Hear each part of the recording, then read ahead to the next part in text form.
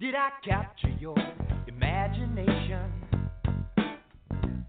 Did I break you down, make you smile? It's a serious little situation. Why don't we loosen up and dance a while? You need a loose lip lover with a heart of honey. You need a sex cadet when duty calls. Come on, show me all your barefaced beauty. I wanna see our shadows bouncing off the wall.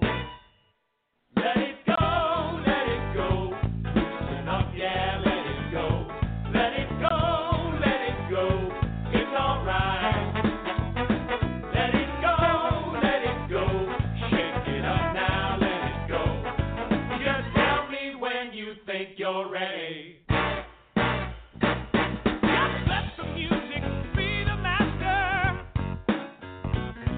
Got a whammy bar on the brown guitar.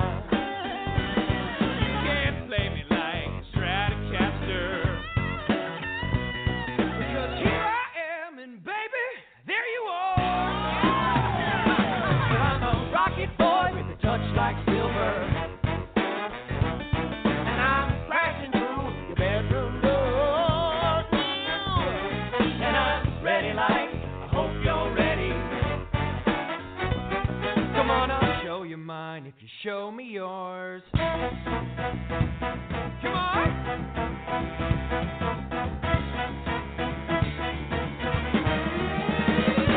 Let it go, let it go. Loosen it up, yeah, let it go.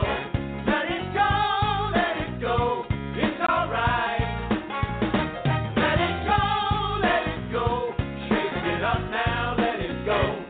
You just tell me when you think you're ready. Let it go, loosen up, yeah, let it go. Let it go, it's alright. Let it go, shake it up now, let it go.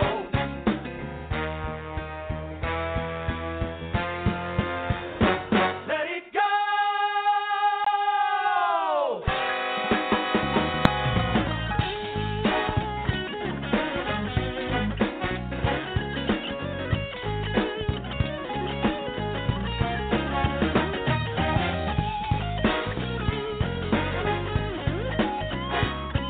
Gentlemen, we only live once. Let it go, let it go. Loosen up, yeah, let it go.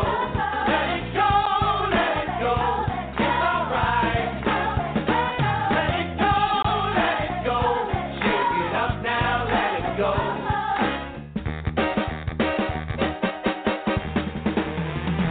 Let it go.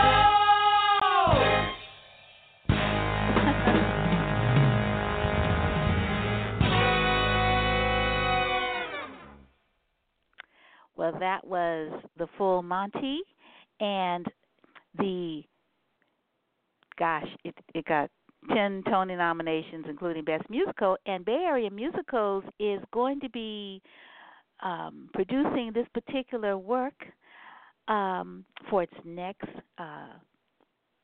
play for this season, and it's going to be opening up next week, February 15th, and going through March 15th, a whole month at the Victoria Theater in San Francisco.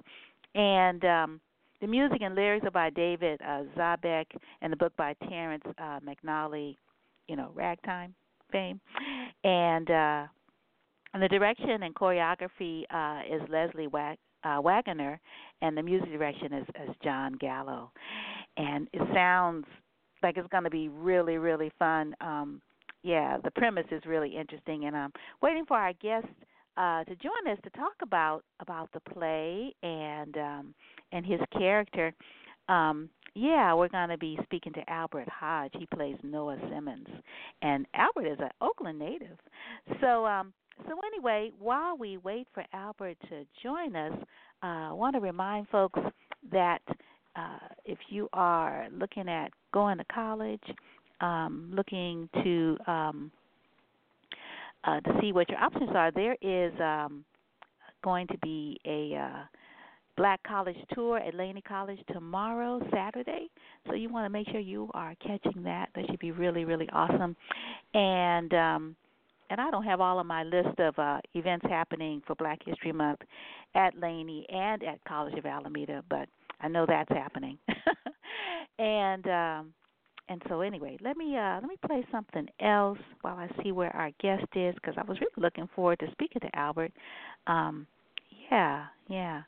So what are we gonna play? We're gonna play. It's really hard for me to like. Oh gosh, I want to play something that's not too long, because you might say, "Oh my gosh, we didn't get a chance to hear all of that." So,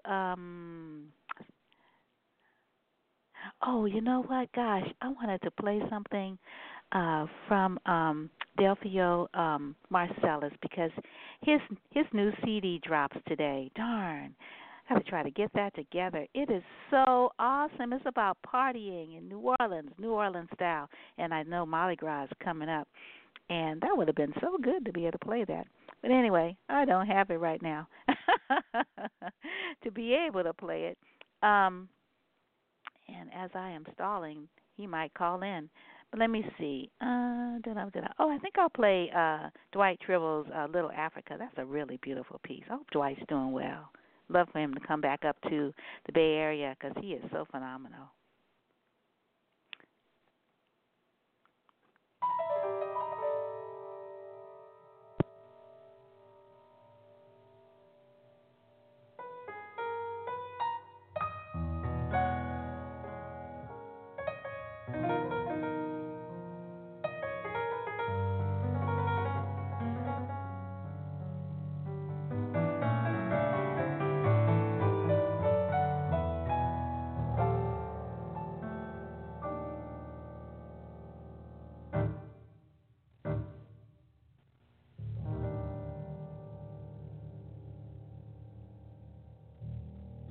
Little Africa,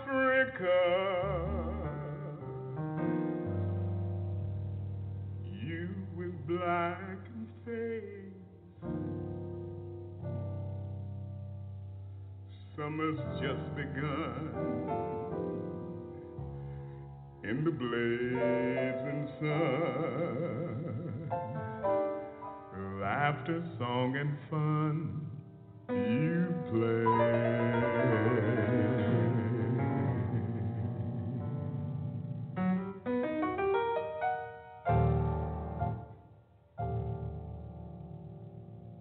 Oh, my Africa,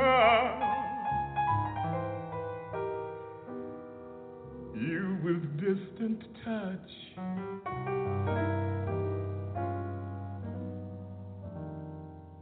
all the joy you bring, how my heart does sing. The truth is really, you are king.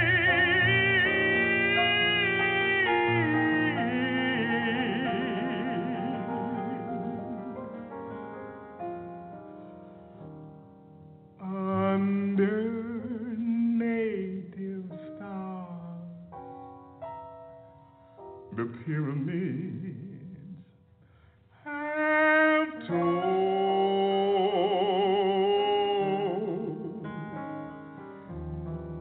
me about the spell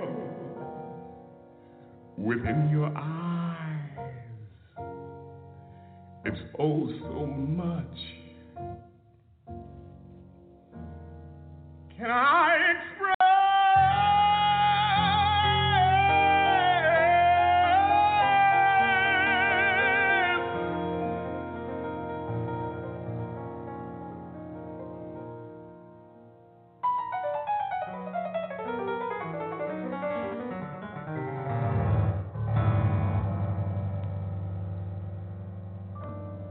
Prince of Africa,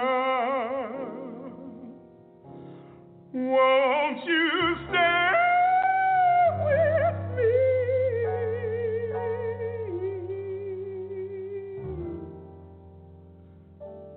Maybe with our love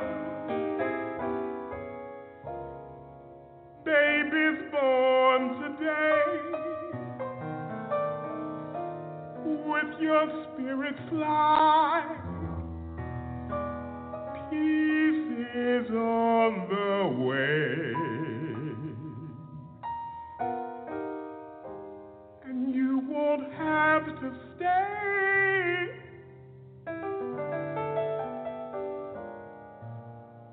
Little Africa.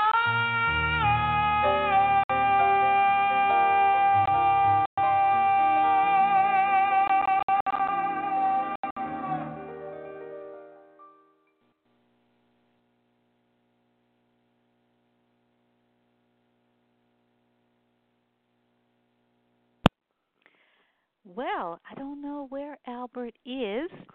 So, gosh, I had this great interview with Dwight Tribble. I'm looking at it, it's like, oh man, maybe I should play that.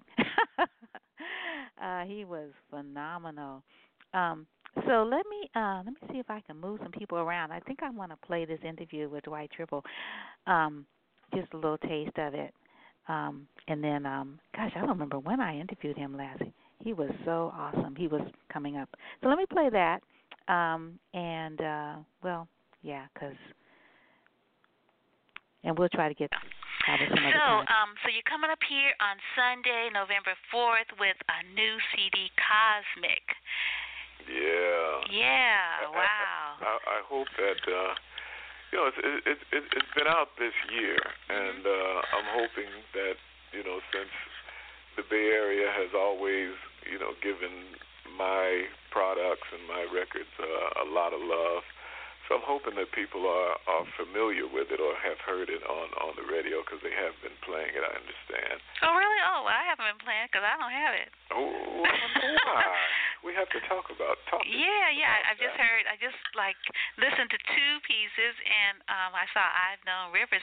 We were just reading Langston Hughes this morning in my one of my classes here where I teach at the College of Alameda, and I'm like, oh. And I was like, look at Dwight to be calling on Langston Hughes, but you have a woman who's doing the poem. Who is she?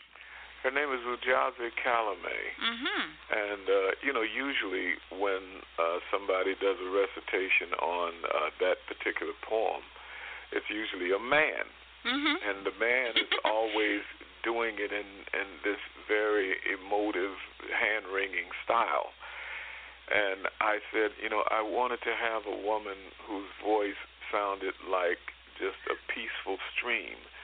That that she has been through all of these things, but she don't have to to do it and do it in an overtly emotional way, but just do it in a matter-of-factly deep water kind of way. Mm-hmm. And I thought that Ujazi, her voice and the way she does it is very serene and beautiful, and it gives the song almost another kind of perspective. Mhm. Yeah, it's very, very nice.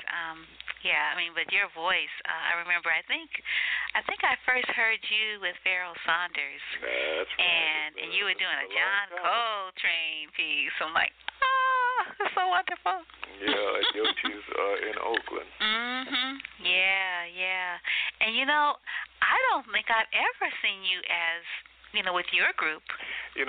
That's another interesting thing is with all of the times that I've come and played at Yoshi's and around and about the Bay Area and Oakland and so forth, I've always come there working sort of as a part of somebody else's group. Mm-hmm. And so you get a chance to see Dwight Tribble from that perspective, but the people in the Bay Area has never actually seen my own presentation with my own band. Right. So who's in your band? Well, we have Trevor Ware on bass, and we have Mark DeClive Lowe on piano, and Dexter Story on drums. Nice. And usually there's a guy that plays with us sometimes with this particular band, Miguel Atwood Ferguson, but he couldn't make this gig. He plays viola. But nice viola. Ooh. But we'll be working with just a trio this time. But it's going to be I think it's going to be very, very powerful. Mm-hmm. And I hope that people will, will get their tickets to do it, because, of course, if we don't get a lot of people there, then Yoshi won't bring us back. So we do want to come back as much as possible.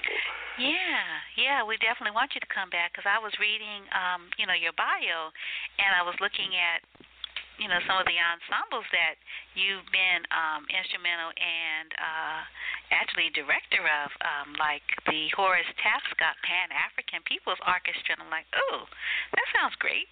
When are y'all coming up here as well? Yeah. Now, see, so that I feel that a successful date up there would facilitate something like that, bringing the whole Pan-African People's Orchestra up there. I mean, I think that would be great too. I mean, it's a very, very powerful group, and the music is strong and powerful, and there's nothing like it, Nothing like it. Yeah, tell us about it. Well, it was the creation of Horace Tapscott, and this, I think last year was the 50th anniversary of this group. 50th? Actually, wow. Yeah. 50th? The 50th anniversary of the group. Oh. And, there's all sorts of people that's come through the band over the years, such as Leon Thomas and Arthur Blythe and, what's the guy's name that does the conduction now? Can't think of his name, but he's become very popular in a new style of conducting jazz music with big band. But it's been something that Horace has chosen to keep within the community, something within the African American community, and he dedicated his life to that. And some of the compositions that they play is written by various members throughout the years with the orchestra. And you've just never it's seen a coming together of these great musicians, because a lot of the beautiful musicians they still come. All of the you're talking Kamal Daoud, Azar Lawrence, Michael Session, just all of the best, Kamasi Washington, so everybody has their own group individually, but we all come together periodically to be a part of this Pan-African People's Orchestra. And, if you can imagine, when you bring all of the powers together to play in a band like that, it's really something to behold.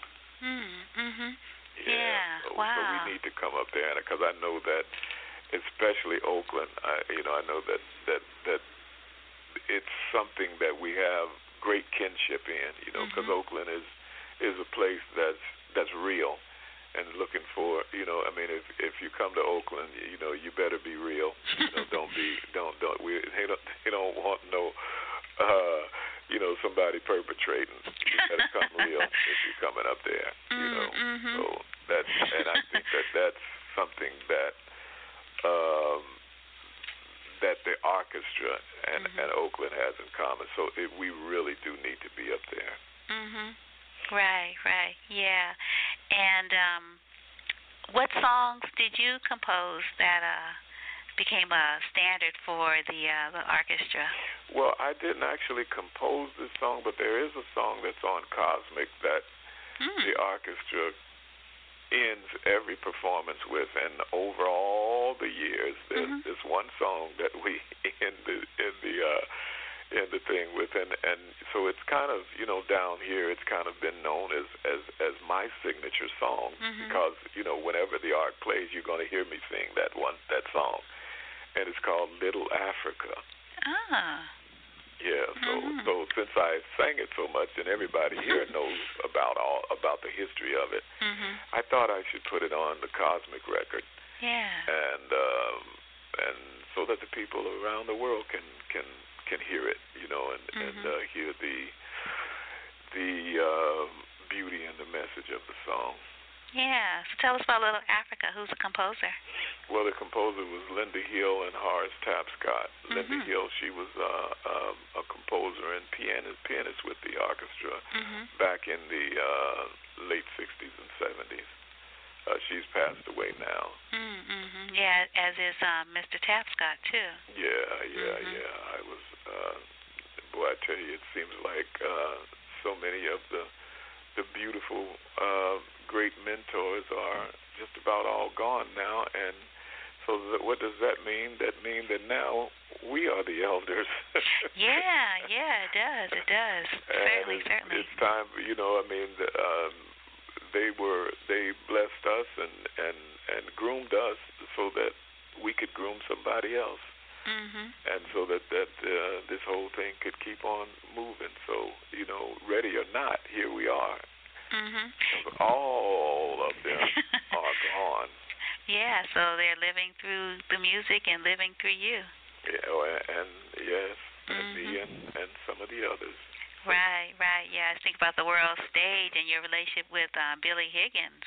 Yeah. Well, Billy and Horace, I mean, they, it seemed like all the time they knew that they were not going to be here very much longer, so they really made it a mission within themselves to get us together and to come to their houses and to just teach, to talk, teach, and we did a lot of music. We played a lot of music, but we also had a lot of times where we just sat and just talked about life and talked about history and all of those kinds of things. And so, we just figured that, well, hey, we had a beautiful time and we're having a good time, but we didn't know that they would be gone so soon. Yeah. It's the thing about black musicians, sometimes we don't get to stay too long. Yeah, that's true. Just a second. I don't know how to pause this. Yeah, so we were talking about, some of these now ancestors and the legacy that they have. I call on them every chance I get.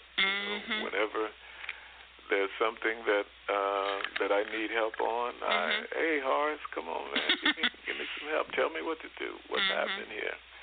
Yeah, so I call on them regularly. Yeah, just you've performed with some of such notables, and I'm just gonna list a few of them. Some of them are ancestors, and some are still with us in this realm. Oscar Brown Jr. Yes. Yeah, Shay to him. Charles Lloyd, still trucking. Billy Childs, wonderful composer. I love his work. Kenny Burrell. Yeah, Kenny Garrett, Steve Teray, Harold Land.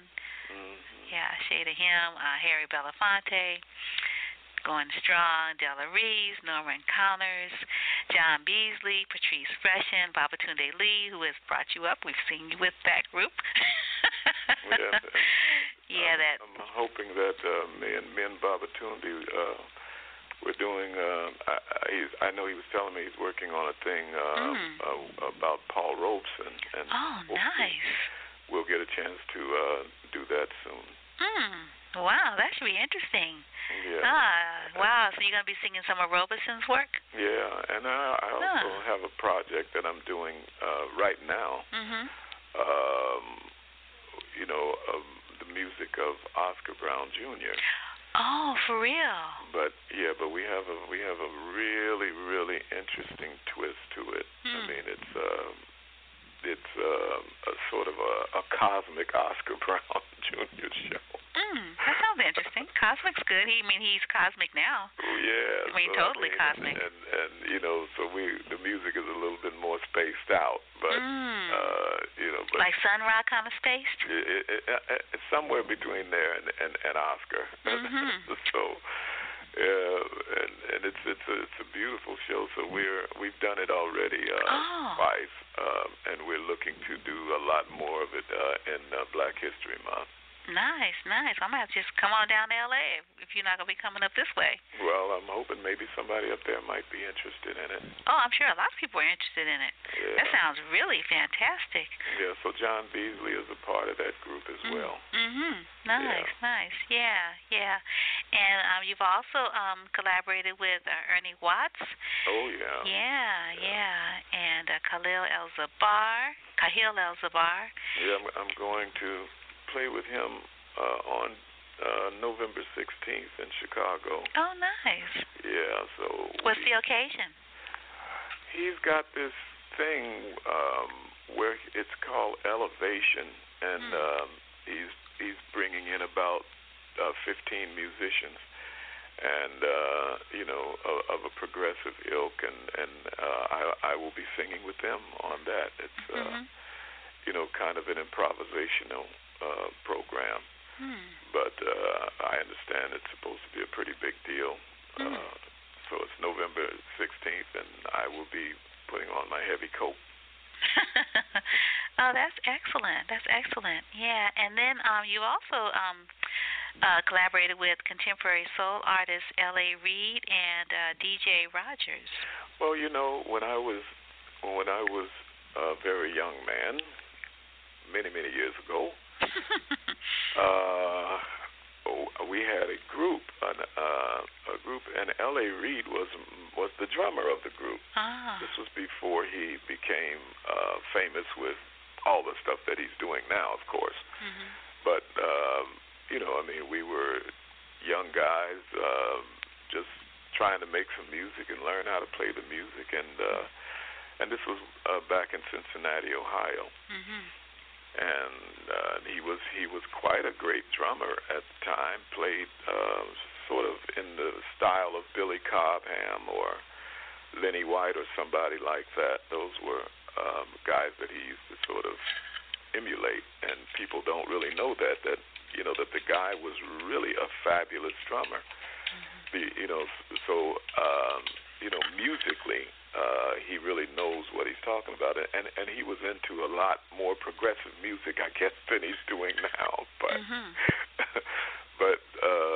but the guy really was a drummer, and the last time I did talk with him, which has been maybe 15 years ago, he said that he would be content if he never played drums again. Oh, wow. And I was like, man, really? How does a musician feel that way, especially, at your age?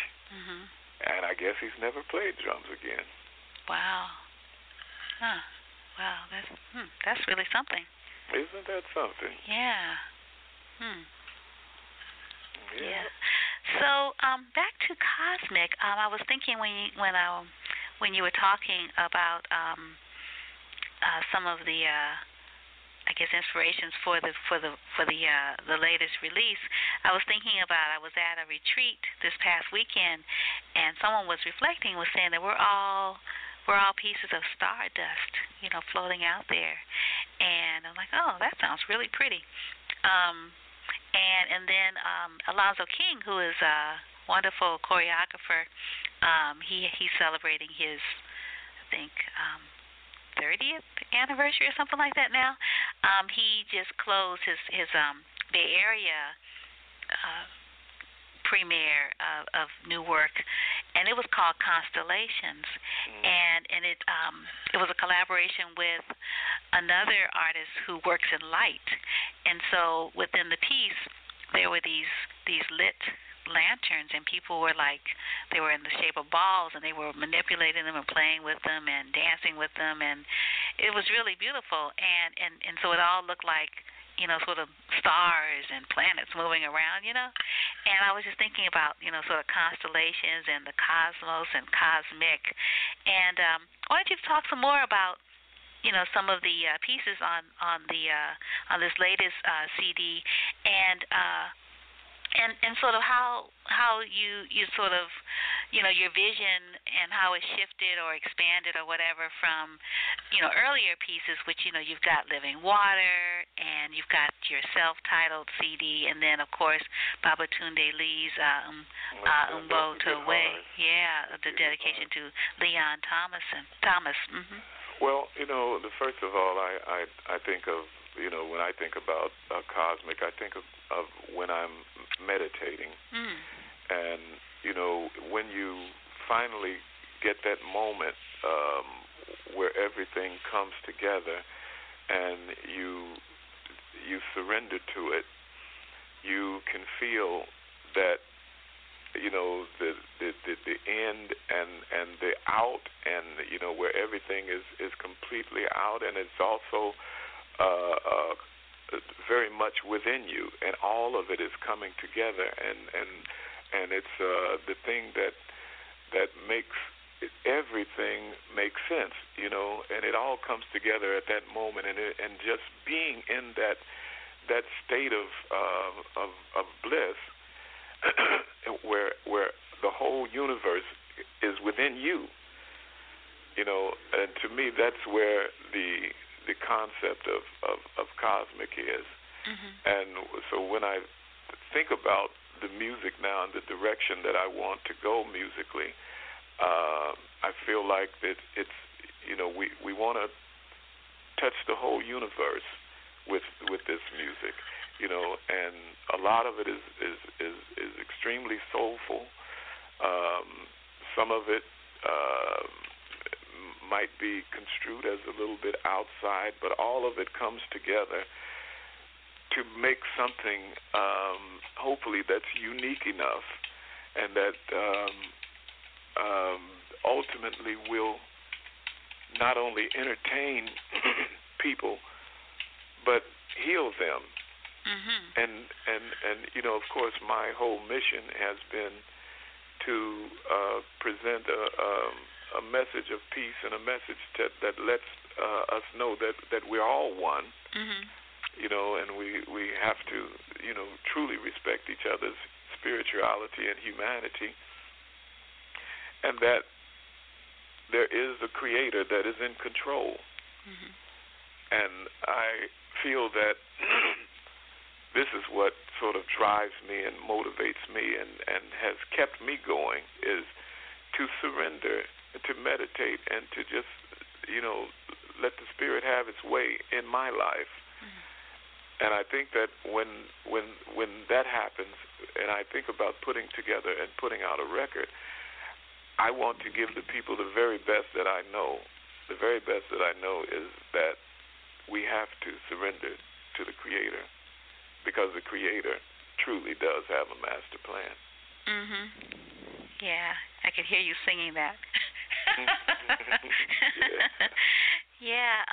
One of your pieces that I have listened to, because I only have listened to two, and one of the other one is "Speak to Us of Love," and you say that I was inspired by the text on love from Khalil Gibran. Khalil Gibran's The Prophet, right, which a lot of people know.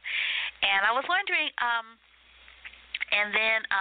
was wondering if a lot of your work is inspired by literature, because there seems to be a text connected to a lot of your work, and a lot of times these texts are works that we know really well. They're like a part of our collective consciousness, but maybe we haven't thought about it or called it often enough. So, you do your interpretive work and write these wonderful pieces that and record it, so then we have a document where we can play it often and think about these things often, as you say, to sort of remind ourselves of what it means to be human, and how art is so important to that particular place that we go as people, as human beings.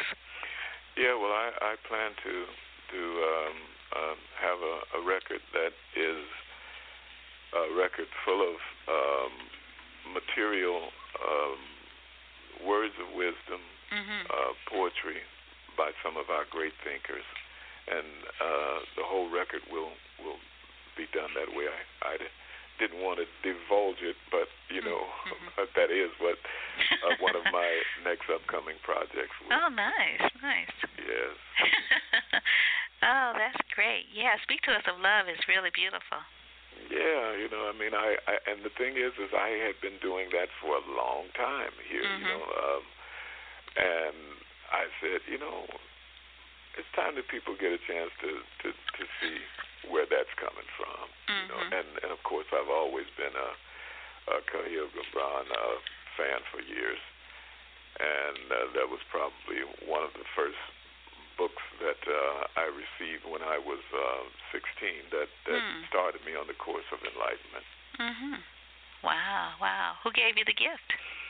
A friend of the lady that I was seeing at that time.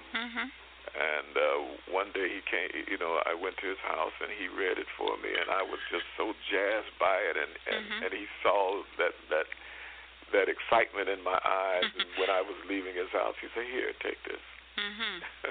Nice. Yeah. So that's been with me a long time.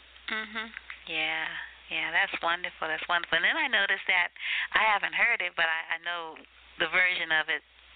One of the versions, I don't know your version, but the Ooh Child, I love that song. Things are gonna get easier. Things are gonna get better. Is that Ooh Child? Yes, it is. Ooh. Yes, well, and people will hear it when we come to yours. They will hear it. So it's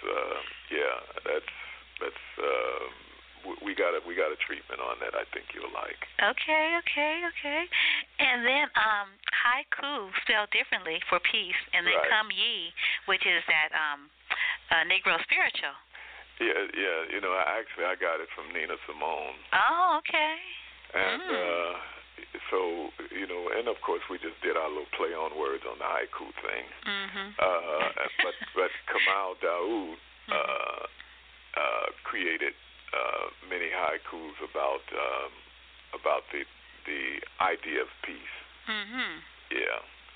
So and to me that's one of my favorite songs.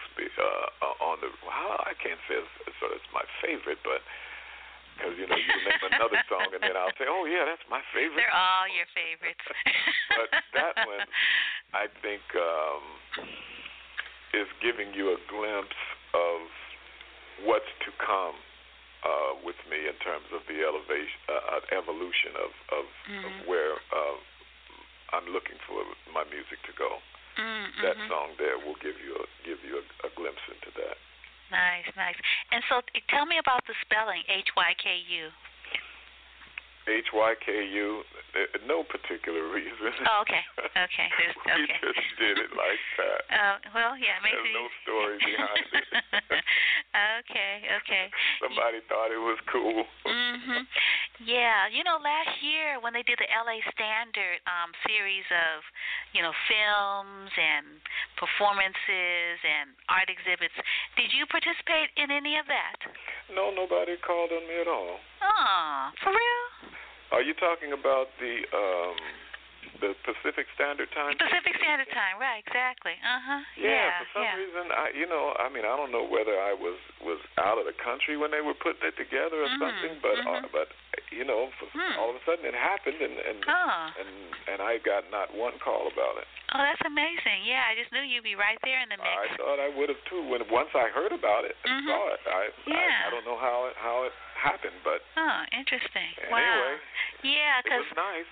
Yeah, because Larry Clark, director of the film Passing Through, which was 1977, and I thought when you were talking, and then I just had to check it to make sure I was correct. Horace Tapscott is featured in that film with the Pan-African People's Jazz Orchestra performing in the film. Yeah, and so then that made me think about you, because you're the director, and I'm like, I'm the director of the vocals. Oh, the vocals. Michael okay. Session is the director of the orchestra. Who's the director of the orchestra? Michael Session. Michael Sessions. Okay. Yeah, he's the director of the orchestra. He's a wonderful, wonderful sax player, and in his own right, and has his own group and stuff like that, but he is the director of the ARC, and we've been keeping this thing going, ever since Horace's passing in 1998. Yeah. And we've been rolling, and we, of course, when you have a huge group like that, you don't work that often. How big is the group?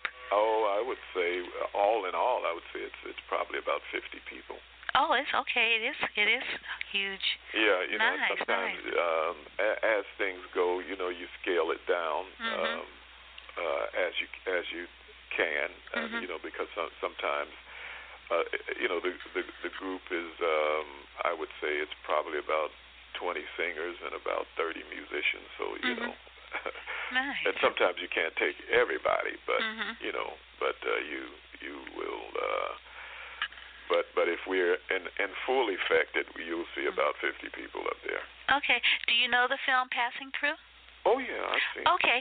Yeah, because I was thinking it would have been really cool to have you and Mr. Sessions and the orchestra there, at the screening down there in UCLA, because they screened all these films, and they had panels and round tables, and they could have had a concert.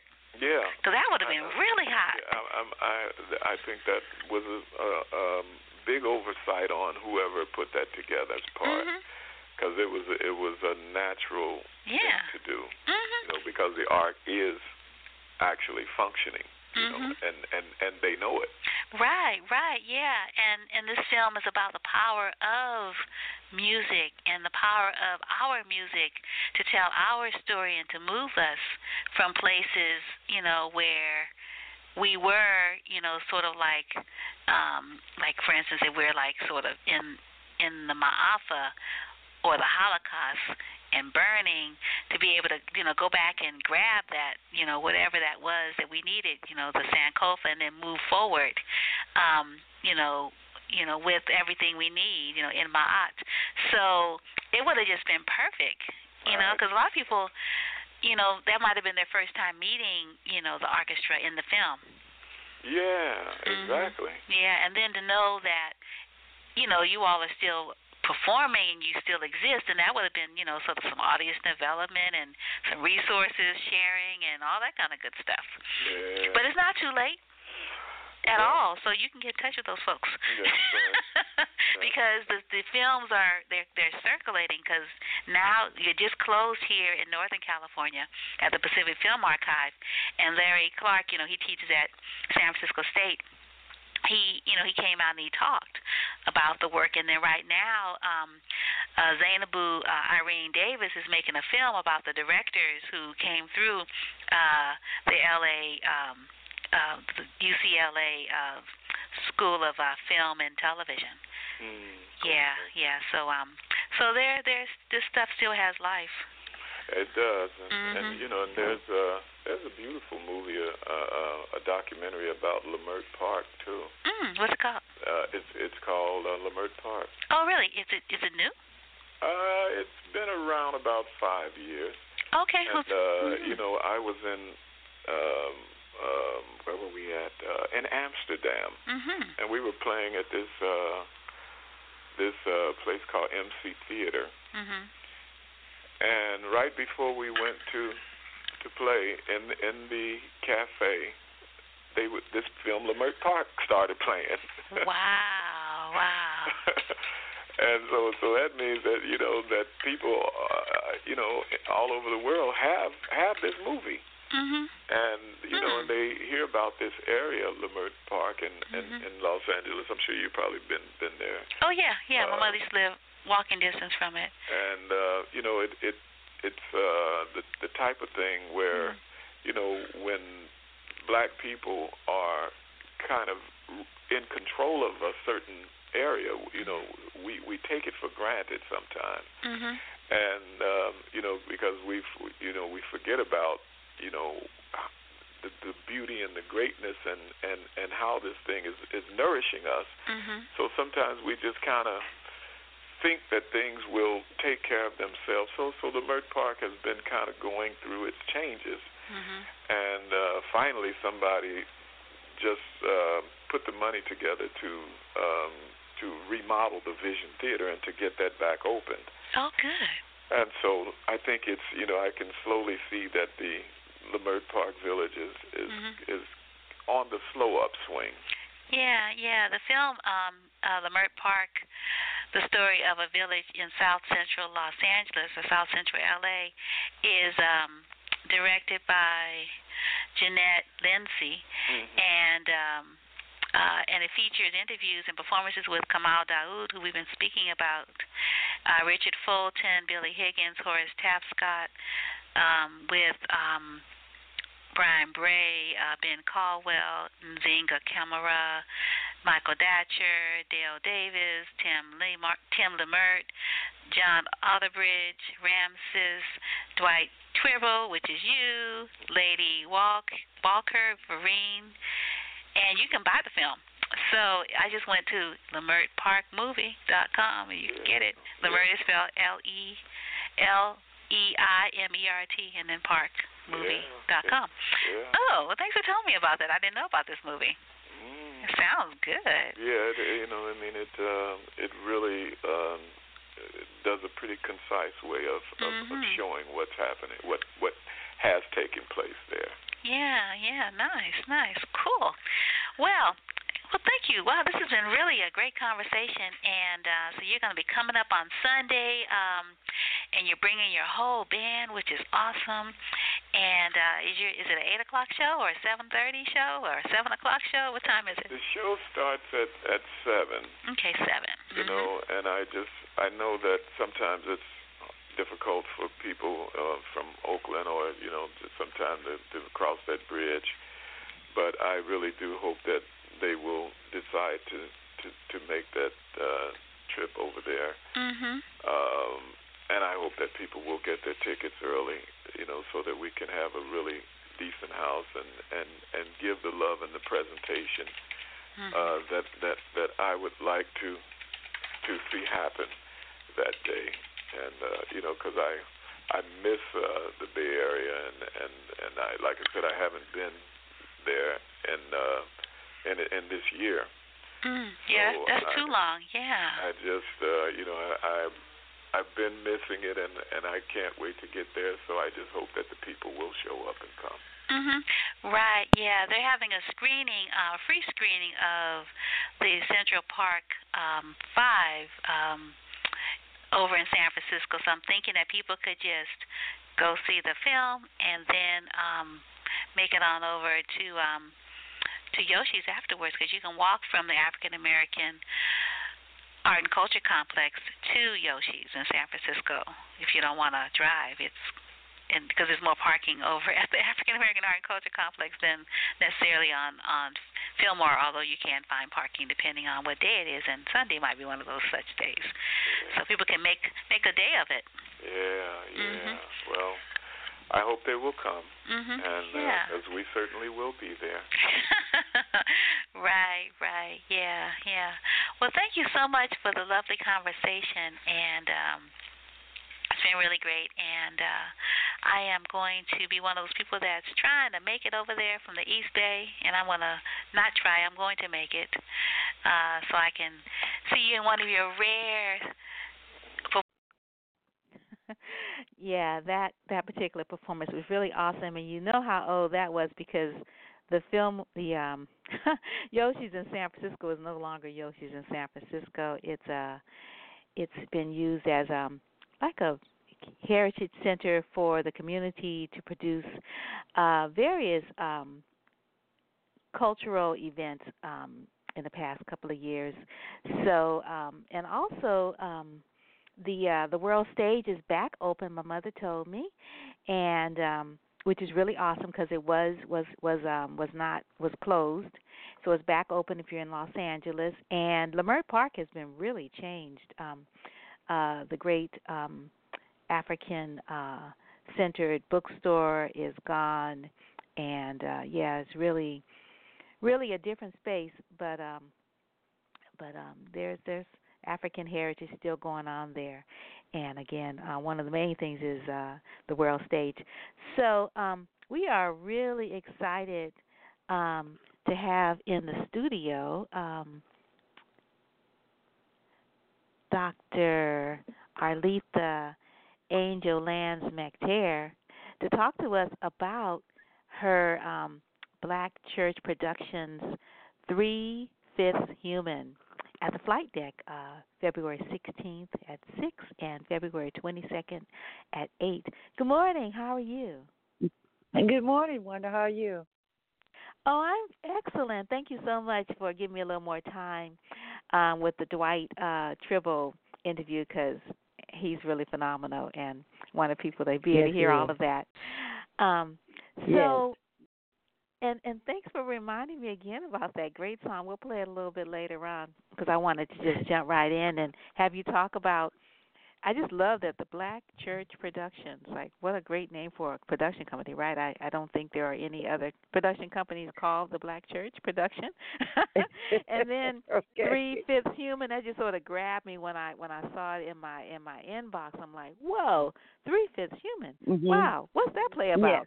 So anyway, talk to us about your company and talk to us about this play, and then I'll tell them a little bit about you because you are just so phenomenal. They should go to your website and read all about you.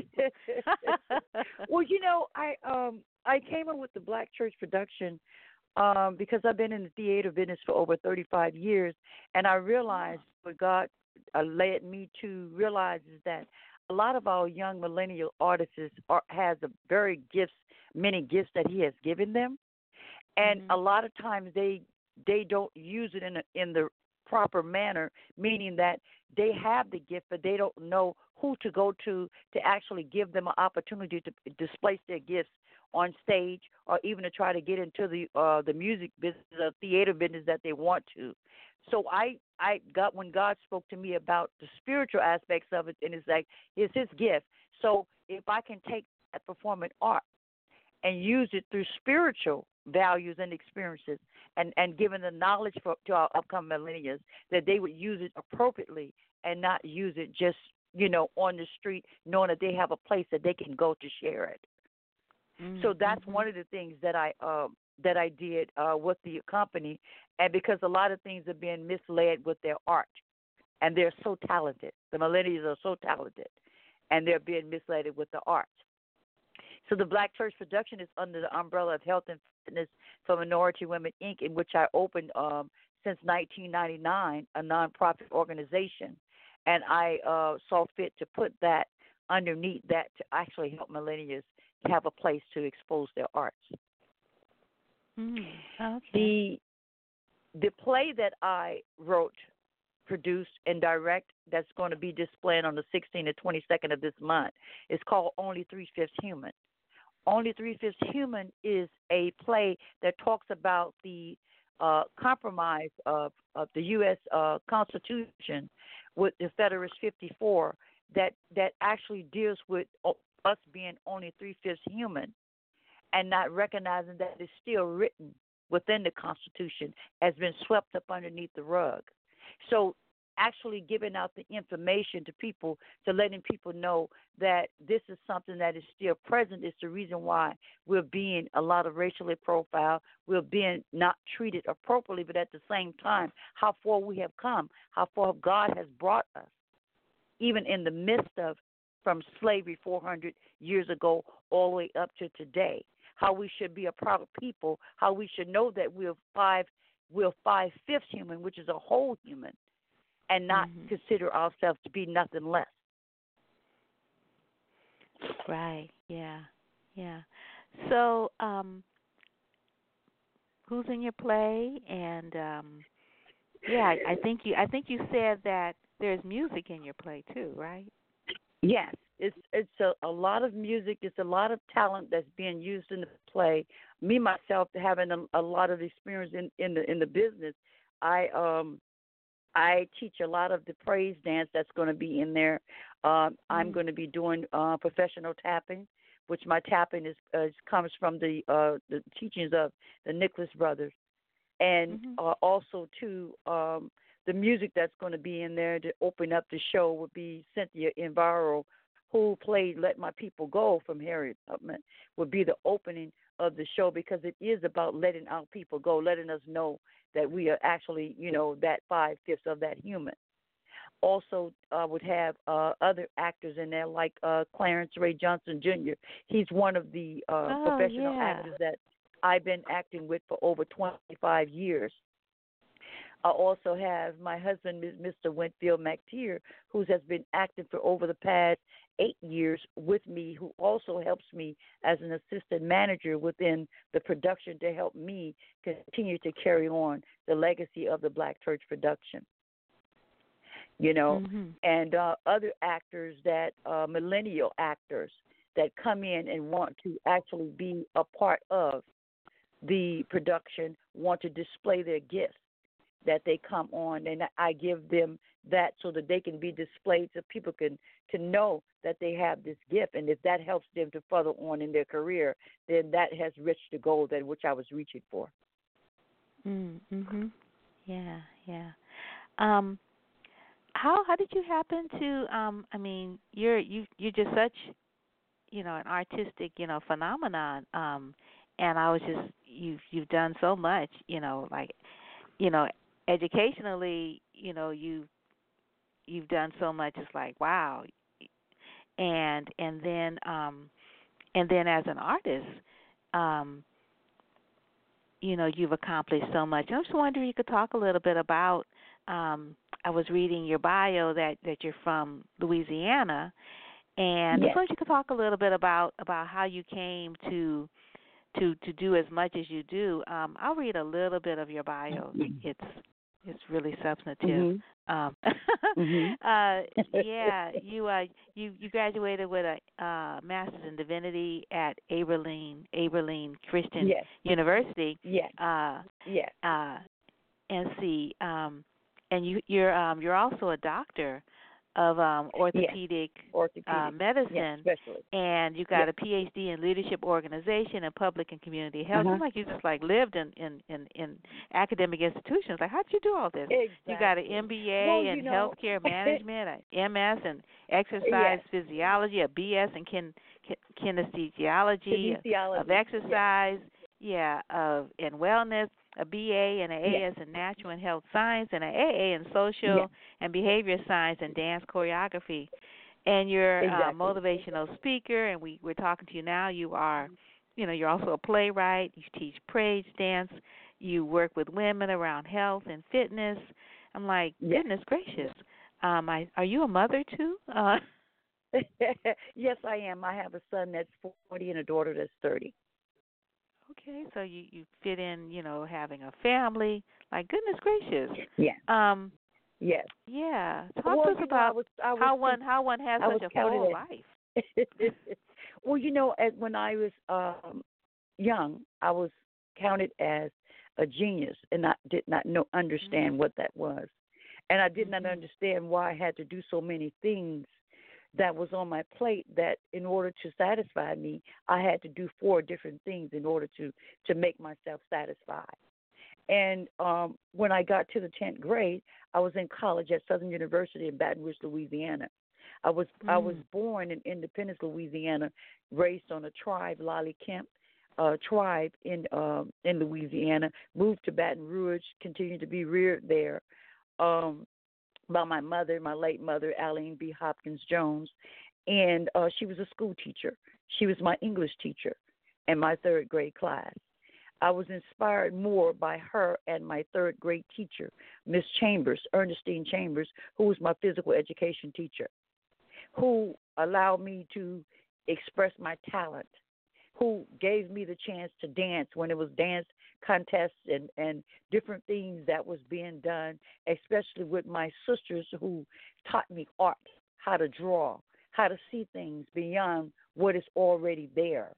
So I was able to do all those things in one and was able to get scholarships because I was an athlete as well as an artist, to get scholarships to go to Southern University and LSU to be a registered nurse, and then graduated from there. While I was going to Southern University, was a dancing doll for Southern University, was still a part of the arts and the theaters. And then I was able to go to the American Nursing School of Nursing Assistants, which started off my health career, my healthcare career. And as I did all of that, I thought to myself, it is possible that I can make a 360 with everything that I do. I want to be able to do everything that I desire doing, that I enjoy doing, that I can put it into one. And God allowed me to do that. And so I took my healthcare experiences and used it for my nonprofit aspects for women to help women understand that they, are just as important as anything else, and that they are mothers and that they are strong women, and that they can do anything that they want to do if they put foot forward to try it. Then I realized that I needed to actually help the community to heal. It was very important for the community to heal because a lot of things were going on even up as of today. And when I brought that full circle around, me having a love for the arts, within the theater for over 35 years, I had the opportunity to go to the School of Performing Arts in New York. And I had an opportunity to perform on Broadway. And I had that opportunity even at Cal State Hayward East Bay when it was just Cal State Hayward. I taught at Laney College at the school at Laney College with Lynn Coles, Weather Coles, and Evelyn, those who allowed me to express my gifts. As well as at Cal State Hayward, I was able to teach some of the aerobics and fitness classes, wrote manuals for those particular classes to help the professors. I was underneath the professor, even being a student in college. So I came down here, coming from college, going to UCSF Medical School, doing research at Stanford, actually going to Cal State Hayward, picking up that kinesiology degree, carrying that kinesiology degree on to University of Phoenix, getting that healthcare management, so I'll be able to manage everything that I do, put it all into one content, as well as going on to Walden University for a PhD in public and community health, because I still wanted to be a part of helping the community, as well as how can I help them all around in a 360 health-wise, physical-wise, mental-wise, and spiritual-wise. And God has led me to that point to where I do have 2 books that's going to be released in March. It's called A Woman's Insecurity, also Who Said That She's Not. So those are important things for me that helping me to use my gifts within society, helping me to share with the community that you can do whatever you want to do, and God would help you if you continue to depend upon Him. Wow. Wow, that is right? pretty amazing. Yeah, pretty amazing. So you're going to be doing TAP, sort of looking at its origins, the Nicholas brothers. Yeah. Okay. Yeah. Yes. And also the Black Panther Party. It's a part in there that I imitate the Black Panther Party for what they did for our people within there as well. And also using part video from the Louis Farrakhan. Talks about the 3/5 human clause and about what it actually means to us as the Black people. Yeah. How did you end up here in California? What brought you here? My sister. My sister lived in California for over 30-something years, and I wanted a new start from Louisiana coming out here to California. And once I got out here and recognized how easy it was to actually get the education that I really wanted, that was very appropriate for me. That I just was like a Pac-Man. I just ate everything up, that I was able to get my hands on. That helped me to become more educated. I was always one who loved education. I would never stop being educated, even to this day. Whenever classes or whatever things are going on that I feel that advances me, I still want to advance my mind. Right. Yeah. Can you? So my sister brought me down here. Okay. Nice. And you stayed. And I stayed. Yes. Right. Yeah. So, this is what you do, right? This is how you support yourself. This is how you make your living as an artist and as a theologian, and I was just wondering if you could talk about maybe the business of art, this particularly, this kind of art. I mean, how often do we see plays only 3/5 human? And tell us the name of some of your other plays and how you've been able to support, your work, and how you've been able to make this into a business so that you could do this, because a lot of times people do their art on the side. Yes, and I know they do. Well, when I first started, it was a struggle, and first starting to say, okay, now I want to do my hobbies. I was working a lot of hours within the hospital, working a lot of times within the healthcare facilities, and I was doing a lot of hours, 16 hours, 12 hours a day. But I also had the time people were hiring me to do praise dance at their churches. I was teaching dance classes. I have a small personal fitness center for minority women, so that was bringing in the income and helping me to support myself. So it was some tireless nights and there was some good, days. But at the same time, once I came to the decision to where I'm going to put it all in one, and I'm working from home. I have my office and my center. Everything comes from home. So I realized if I can work for somebody else with all those hours, I should be able to do it for myself. So that's when I started opening up more of my reflexology for seniors. I started doing physical therapy, and I started doing massage therapy along with my sports medicine career. So I utilized those finances to help me with the play. But now, since I've gotten married, my husband is my biggest supporter. Mm-hmm. He allows me to be able to, without struggling in the financial aspects, to where I would be able to write my plays. I would be able to write my books. I would be able to do the things that I need to do, but still I would work, but I don't have to work as hard as I worked. So that support. And then I had some small grants that I applied for that I did get for the organization, but it's not a lot of people that will give a lot of grants unless it's all about who you know. I'm still right now seeking grants to try to help support this Black church production. So the financial aspects of this Black church production is being supported by me on my part-time help work, as well as my husband, who supports me, which I don't have to work as hard. A lot of the plays that I wrote so far, 15 different plays just for the Black church production, but I've actually produced and direct over 40-something plays for the Black Repertory Theater Group, in which I taught dance there on the summer camps that they have had underneath Dr. Scott and Sean Bond Scott, to where I did a lot of work for them. I did a lot of the costuming for them, as well as myself. Everything in my play that you see, I did my own design, backstage design, my own highlights of it.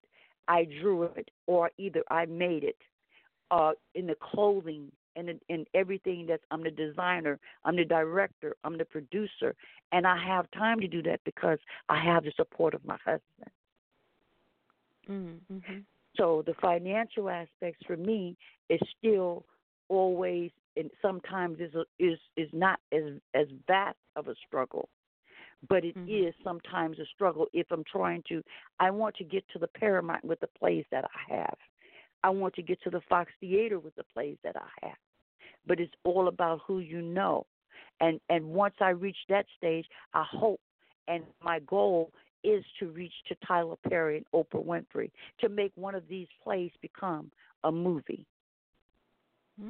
And using the millennials to come along and hoping for support, from those great, actors and those great, people who people of color who has went on and to reach back and to help us who is trying to come up.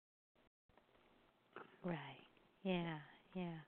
Mm. So tell us a little bit about some of these characters, and I don't know if you could share something on the air, from the play. One of the parts in there deals with. Let me see. I want to tell you about the part when we first opened, and it deals with the character with Clarence Ray Johnson Jr. character. His name is Tube. Tube is a runaway slave. Tube is being ran behind and chased because he wants to run to freedom, and he's trying to find out how to get to freedom. And in his midst of trying to find out how to get to freedom, he runs along to actually see that even though the proclamation has been written and the abolishment of slavery has been said when he stopped by the shack, one of the educators of a black man steps out to let him know we have been freed. But with the mind frame that he has, says we could never be freed because Master still have us underneath his wing. Master still need us to take care of his crop. Master still need us to drop down, look down, and never look up. So his mind frame is dissipated with the fact that he still lives within the slave mentality. He still understands that we're not free. When are we going to ever be free? That's the deep opening, of this particular show. And then at the ending of this show, it shows how the song Worth by Anthony Brown, the performance by the whole group that is going to be done, it shows how regardless of what they say about us being 3/5 human, we are 5/5 human because God says we are.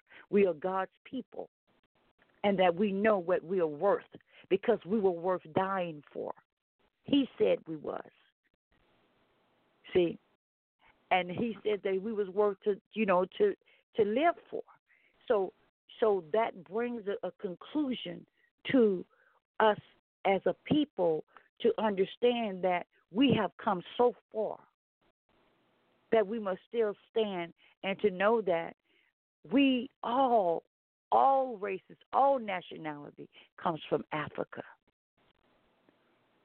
And we did never come here as a slave.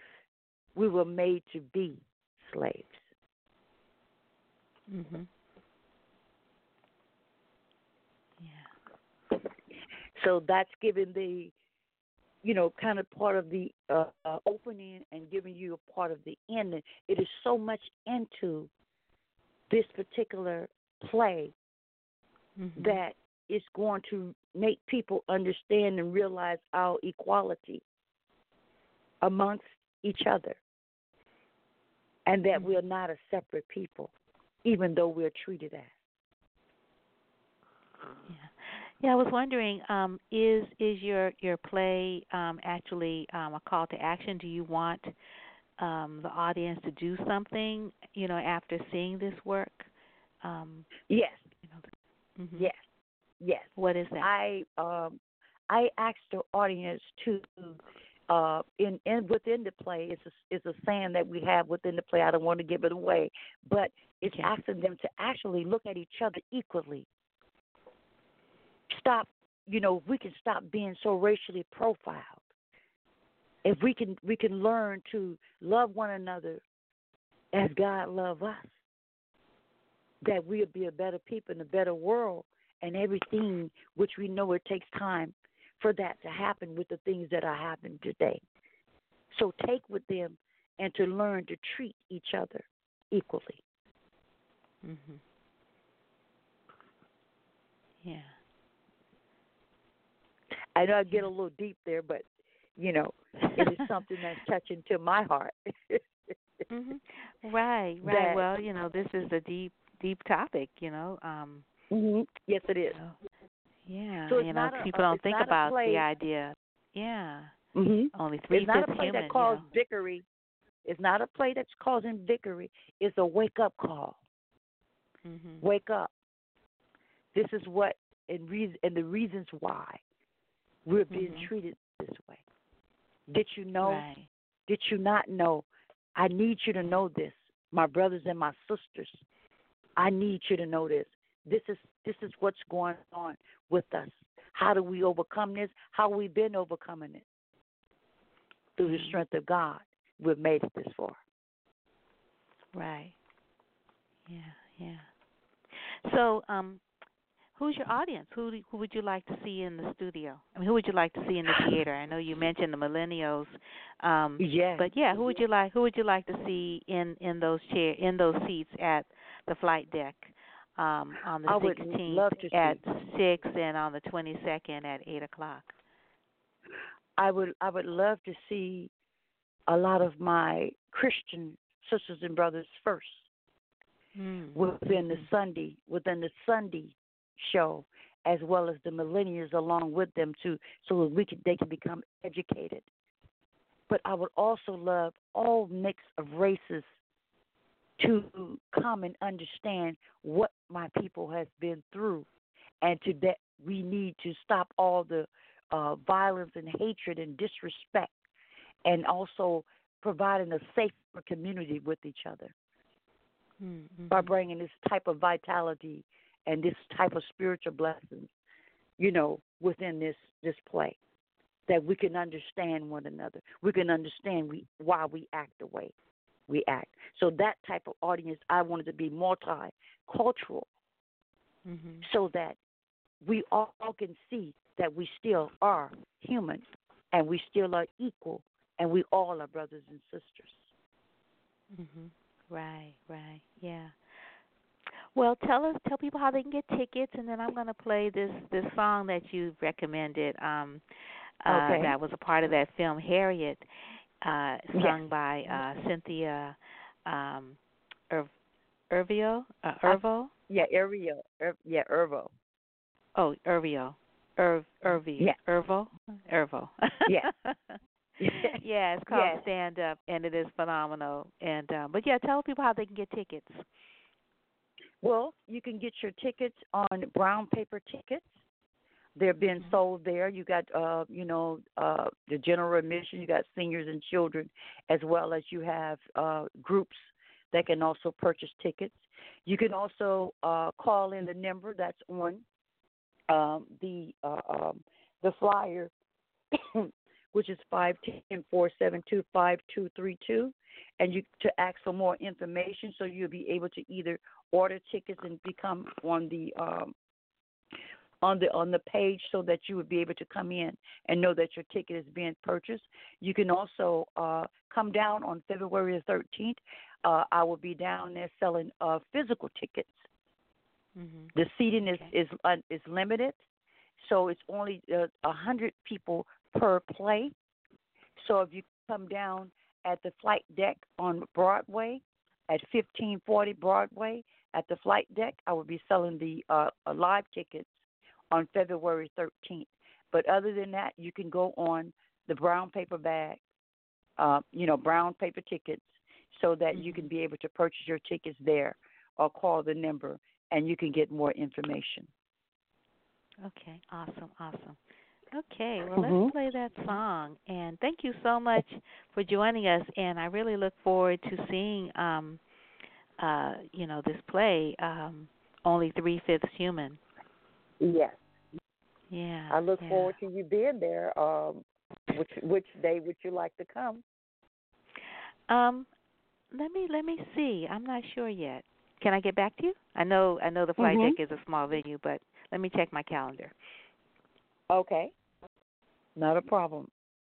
All righty, super. Not a problem. Well, thank you so much for your prolific work. Why don't you give us a few names of some of these plays, since you've written so many, and which one would you like to have up next after this one?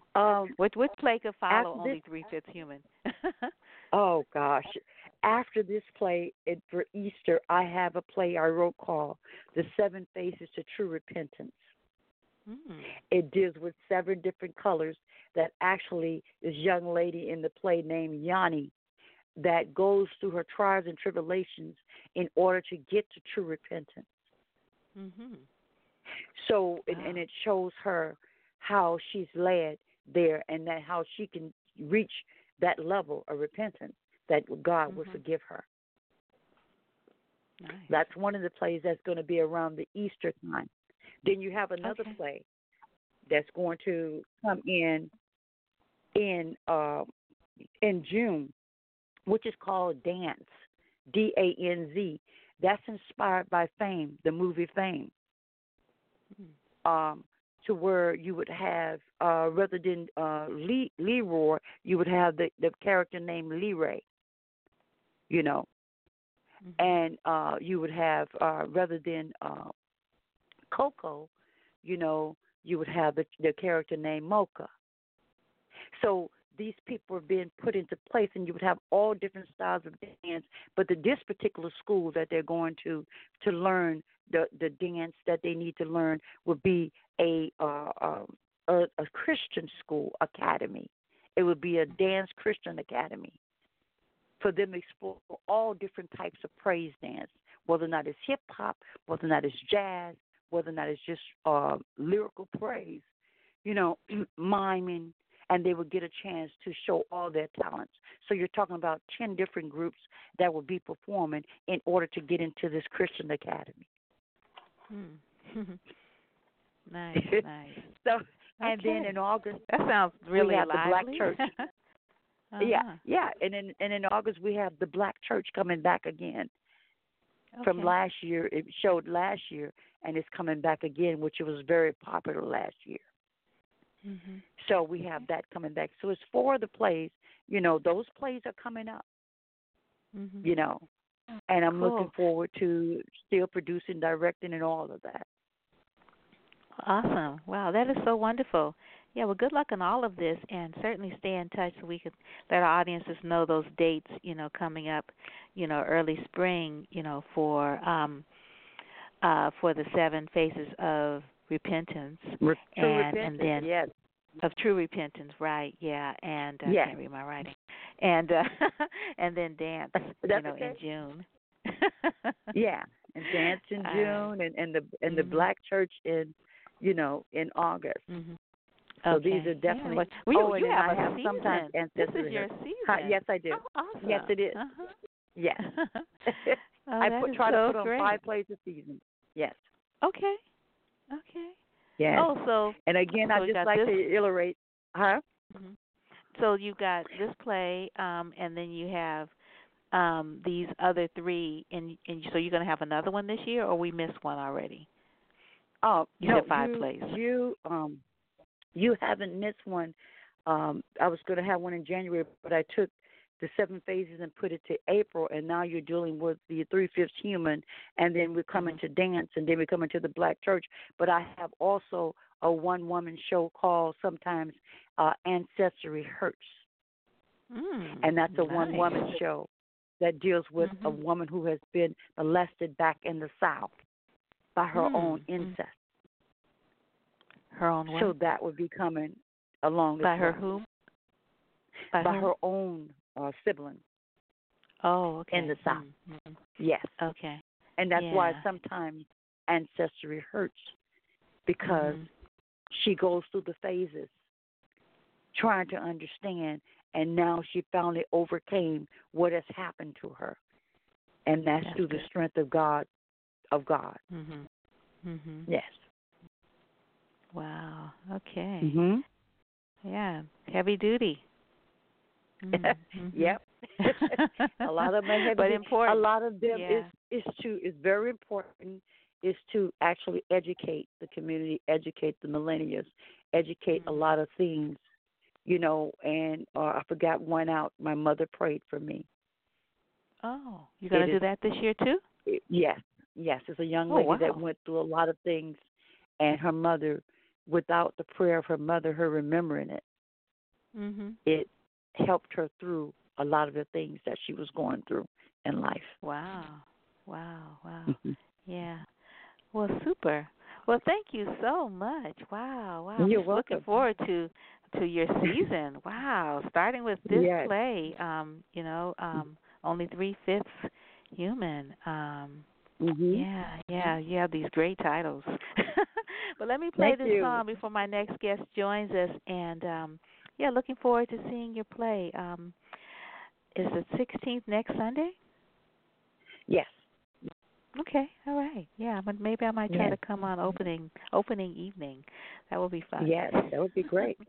That would be great. So, yeah, Just so let me I'll know so I confirm can it put with your you. name on the list.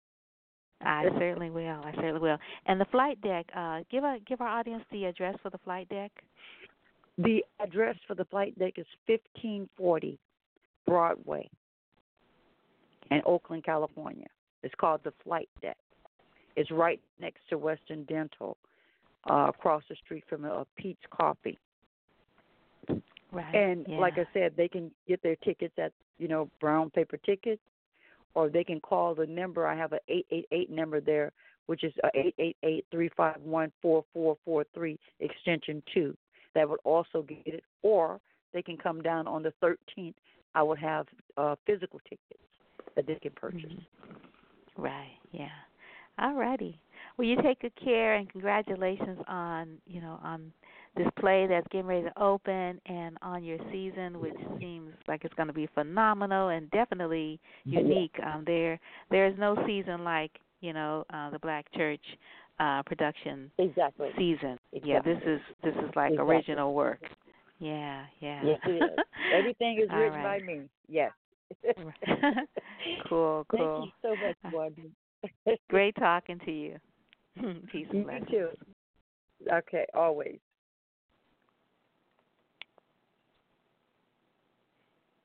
I've been walking with my face turned to the sun.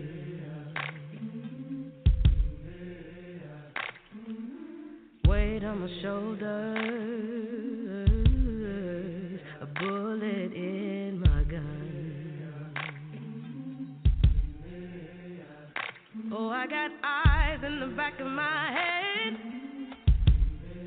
just in case I have to run. I do what I can when I can, while I can for my people. While the clouds roll back and the stars fill the night, that's when I'm gonna stand up, take my people with me. Together we are going to a brand new home, far across the river. Can you hear freedom calling, calling me to answer? Gonna keep on keeping on. I can feel it in my bones.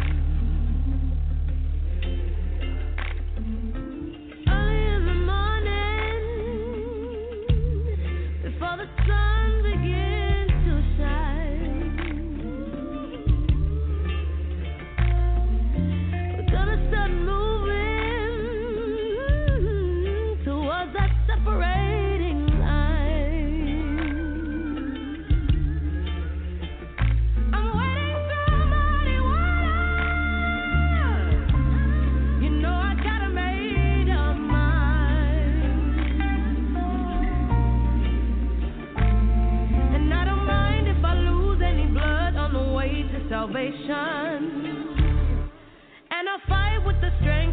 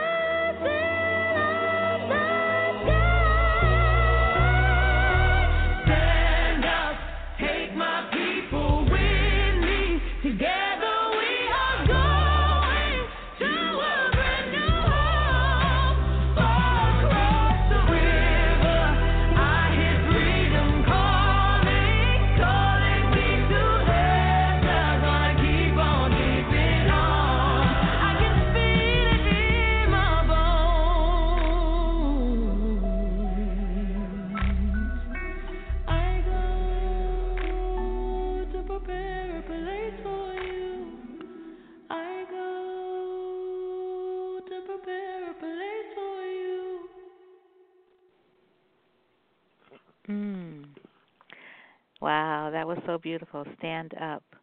Cynthia Irvo? Gosh, I'm killing her name. Sorry. I need to practice this one. Yeah, sorry about that. But she portrayed Harriet in the film by the same title, and it was so wonderful. I'm so excited. We are joined by Hello, this our... is Skyler. Yes, hi, Skyler. How are you? Hi. Hi, Wanda. How are you? Oh, it's been a minute since we've had an opportunity to have a conversation, and wow, what better opportunity than to talk to you about a one-man show, The Play, that's opening in repertory next week, February 15th, and it's going to be, I think you get like almost like a month, and you're in repertory with another actor, and it's a part of the TheatreFirst History Keeps Me Awake, Queer Voices in Repertory, the 15th through the 7th. And, wow, yeah. So tell us about a one-man show. I could read the blurb, but, hey, you're live. Oh, well, thank you. And so I'm going to let you tell us about your work. But I was just thinking, sort of the last song that I played, I come to prepare a place, right? And we're talking about, Harriet, the song from the film. And when, wow. when that song comes out, it's like, oh, my God. And I just think about, this work. It's preparing a place, right? For other trans people to be able to step in because you told that story, right? And the way that you tell stories, you are just like, oh my God. You have a fan base, right? Do I? Oh, that's so great. Yes. I do know. I guess I do know. Thank you, Wanda. Wow, thank you for this introduction. I'm really, really humbled and really open. So wide open right now.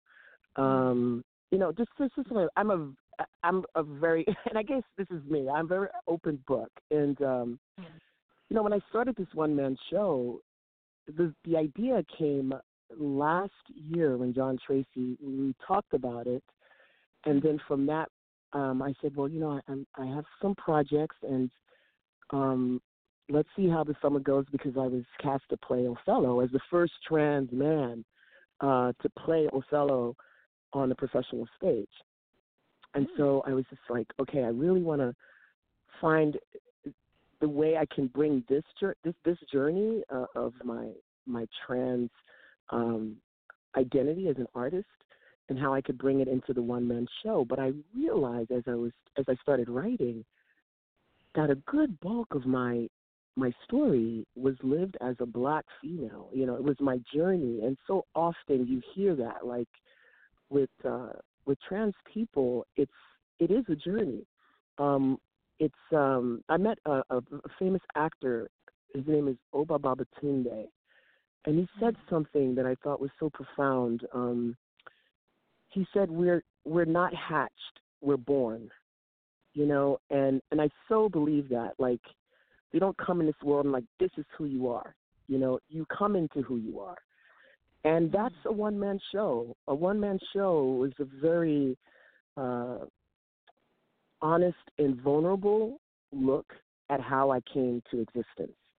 And I think with anybody I've met that have gone through fire, they're still standing, they become stronger. But they only can be stronger if they can be vulnerable. If they can look back and go, yeah, I went through all of that, but I went through that to be who I am now. I'm not just this one thing, it's like, it is like we're a creation, and I am absolutely a work in progress. So even as I wrote the one-man show, I'm just like, I talked to John Tracy, and I said, I know I don't want it to end with, okay, and then that's it, bookend, I'm done. And it's not that, because I don't see life like that. It should feel ongoing, and I want people to be happy about the journey they are on, whether it's challenging right now, but the longer you go, it will change. There's no one experience in life that just stays the same. We just cannot grow that way.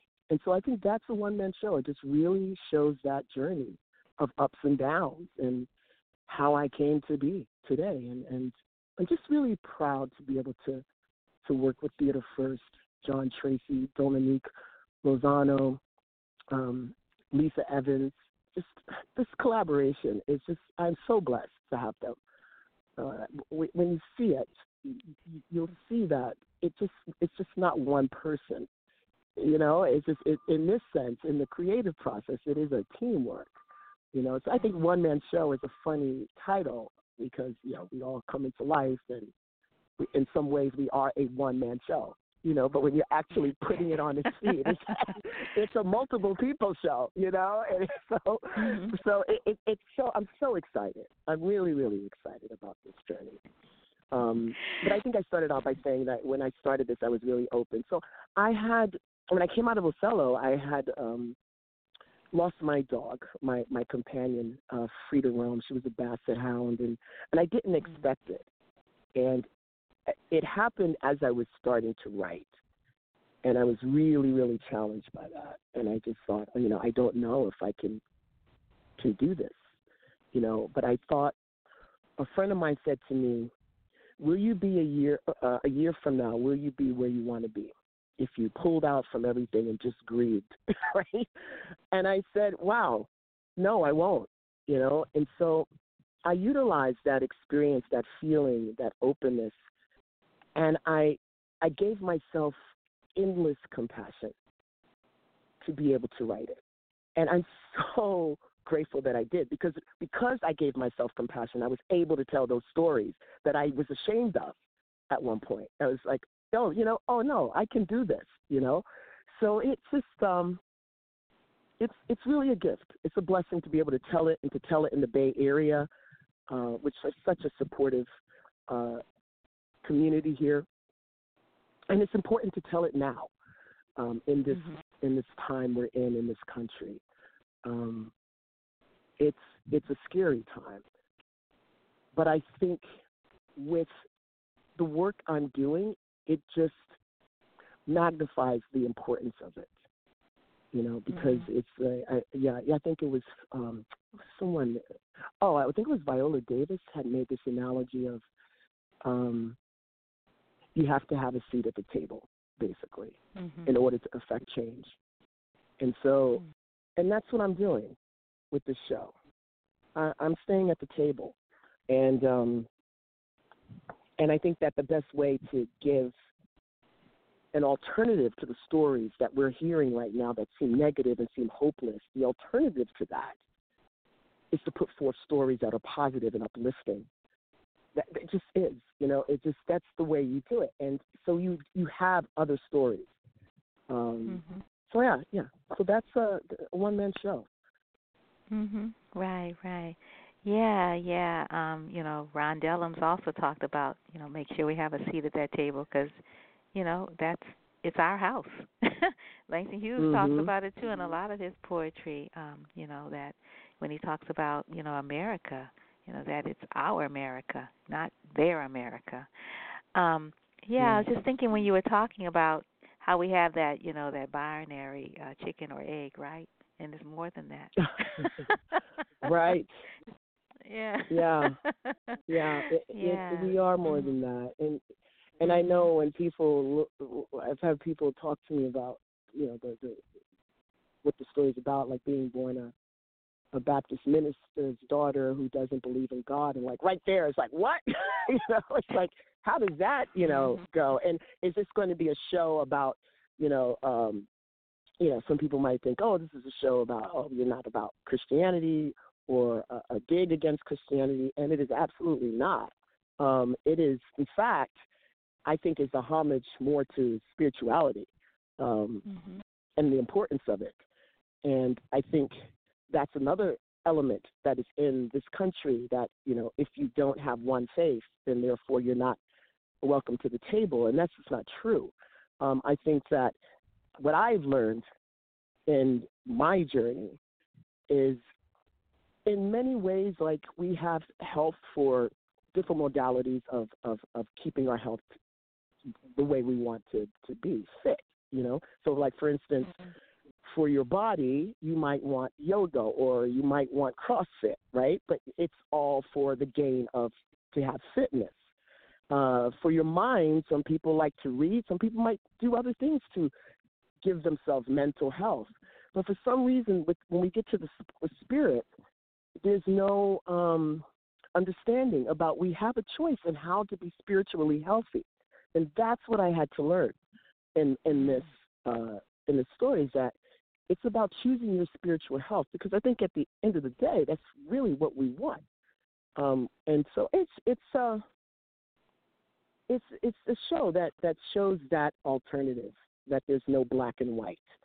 That there's more than that. Mm-hmm. Yeah, wouldn't it be easier if there was? It was just like, those polarities, right? It's like, okay, you stand over here or you stand over there. It's like, oh, no, it's not that easy. Gosh, I can't even see over there really well. Precisely. Yeah, because I can't see over there until I see where I am, right? Like, okay, this stuff here needs to become more clear before I can see over there. Yeah. Ah, wow. So, gosh, Baptist minister's daughter. Okay. Yeah. Afraid to tell her parents she liked girls. Right. Didn't believe in God. Yeah. Desperately wished to become a man. Like, okay. Yeah. There's conflict in the first sentence, and and it's like, and then being black in America, that comes into play, and it just. And that just goes without saying. I don't know that I would even put that in there, but I think it goes without saying. I would think that people can go, oh, okay, so you were a Baptist minister's daughter who didn't believe in God, liked girls, and didn't identify with the gender you assigned, and you're black. It's like, okay, so it's like, wow. So, thank you much. And so I think that. It's not been a boring life. I can tell you that. And I'm grateful for that. I think that when I look back, and just the amazing and diverse group of friends that I've come in contact with, who have challenges as well, like just life deals that out for us. And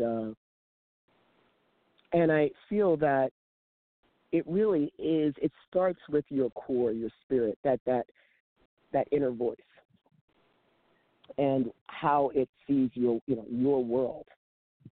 And I think that based on that, will tell you how challenging your life will be. But I truly believe that we come into existence with a knowing, like we have an inner voice of who we are, and it's just about being brave enough to give yourself that, to become who you want to be, and rather than what others want you to be.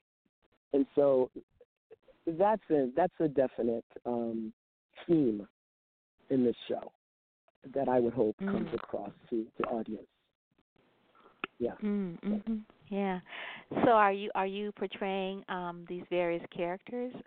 And I know that the work is in development. As of like last night, you got a new draft. Yeah, exactly. Just because the show is, it's like there's so much story, and the other thing is I didn't think it was going to be this memoir, but it turned into like a live memoir, and I'm certainly going to hold on to it. It's actually like an outline for the memoir book I will eventually write, because there's so much more story that I cannot pack into an hour. And I was telling my partner, because I was talking about some of the stories I'm sharing, and I can see how vulnerable they are, and I would hope that even when people see that, they still wouldn't know the whole story. There's so much more, that goes on. But I think that the the memoir that it's become has been, oh my gosh, I'm totally lost my train of thought. It's been really eye-opening for me.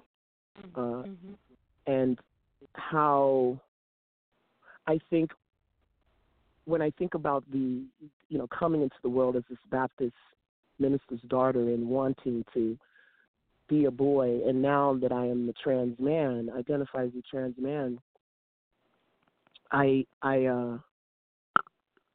think that what I've told is a story of my challenges, and I'm telling them to these people, these communities that I've existed in. Like I still exist as a black person, but I existed as a black woman who is gay, and now I'm a black trans man, and it's I think it speaks to those marginalized groups who don't often see their stories told.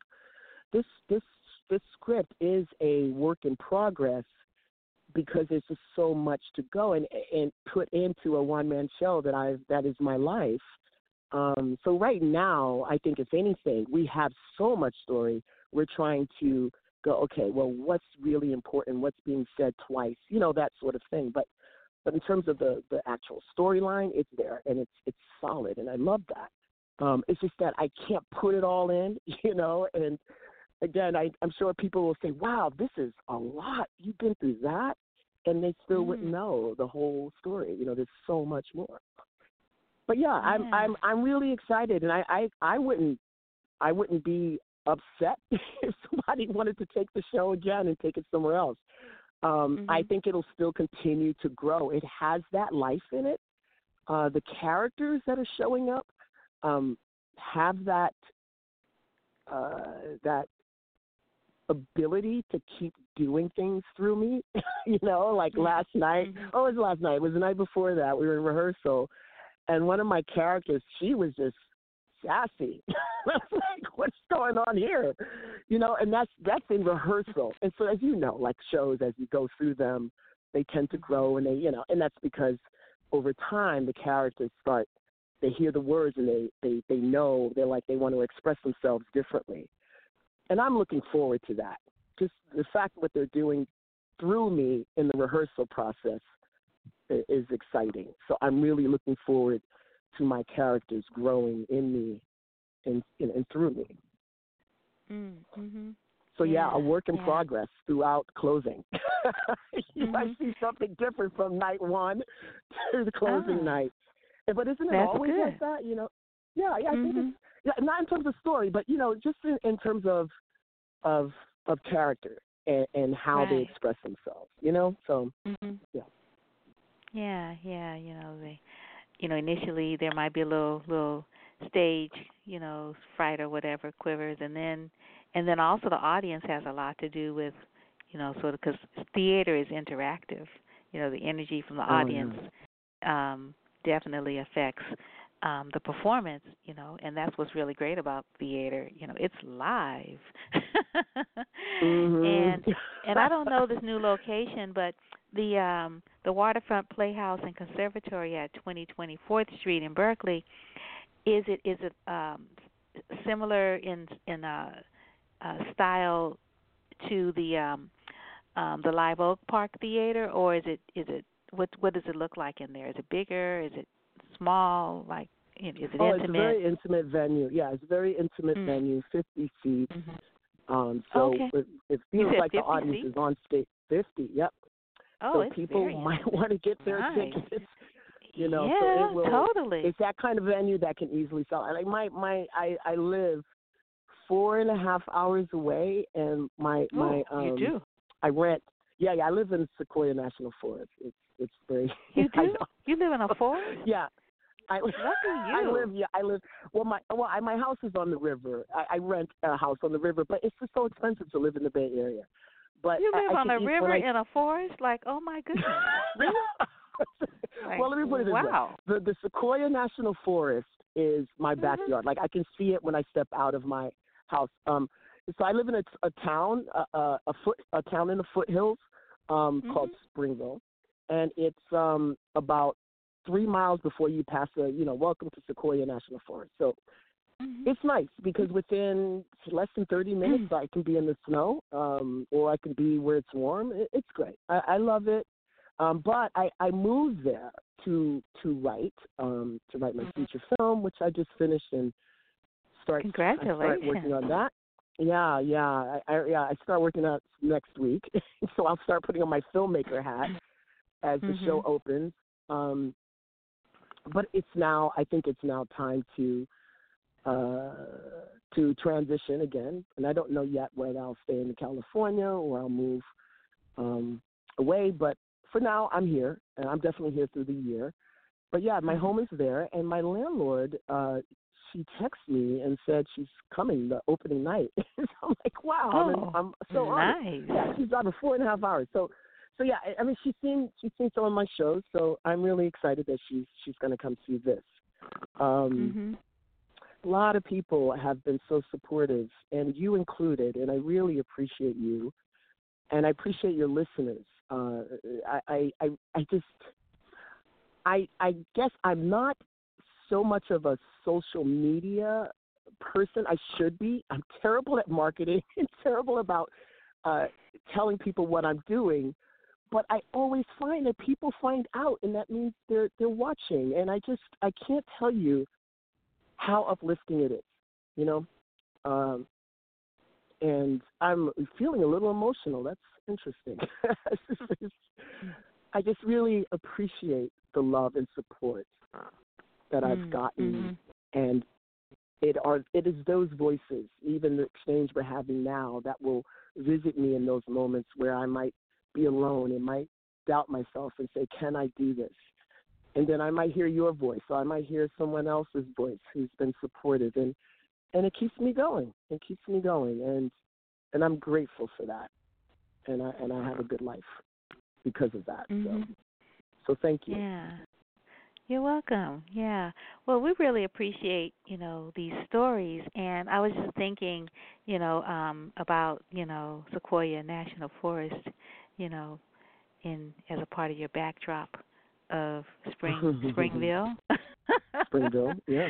Yeah. And I was thinking about Colonel or Captain Charles Young, who was a Buffalo soldier, who is now going to be given the honor of title of Brigadier General, because he really wanted to get that next level of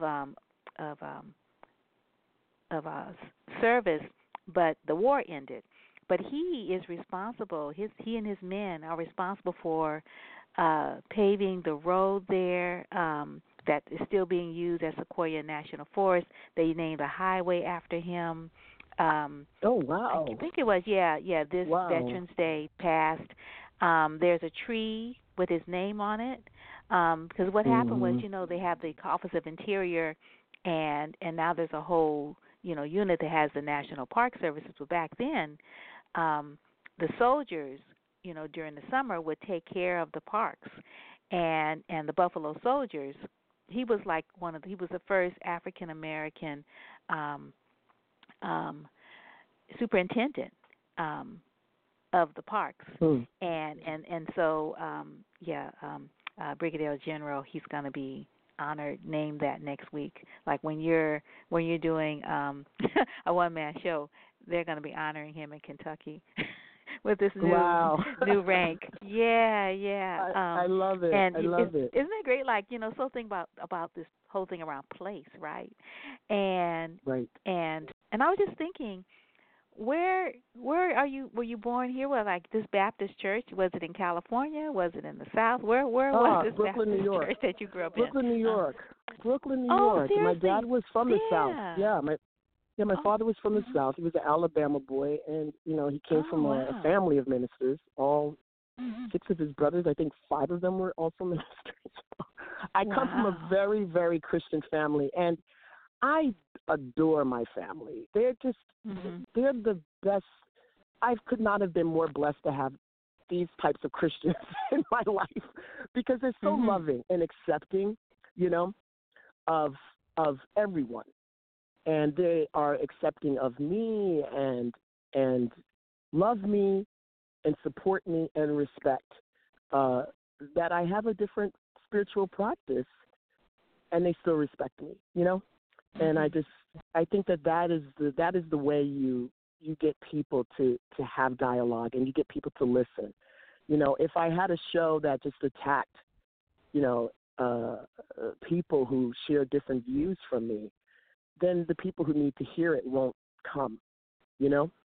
So my hope is that I tell the story as vulnerable as it is, but I'm also expressing my strength through it as well. You know, like I show how to overcome that. And I just think that when we see other people's challenges, that we might find that we're not so different. Like, I'm always going to be striving towards that we're not so different as much as we might want to think. We really are all human.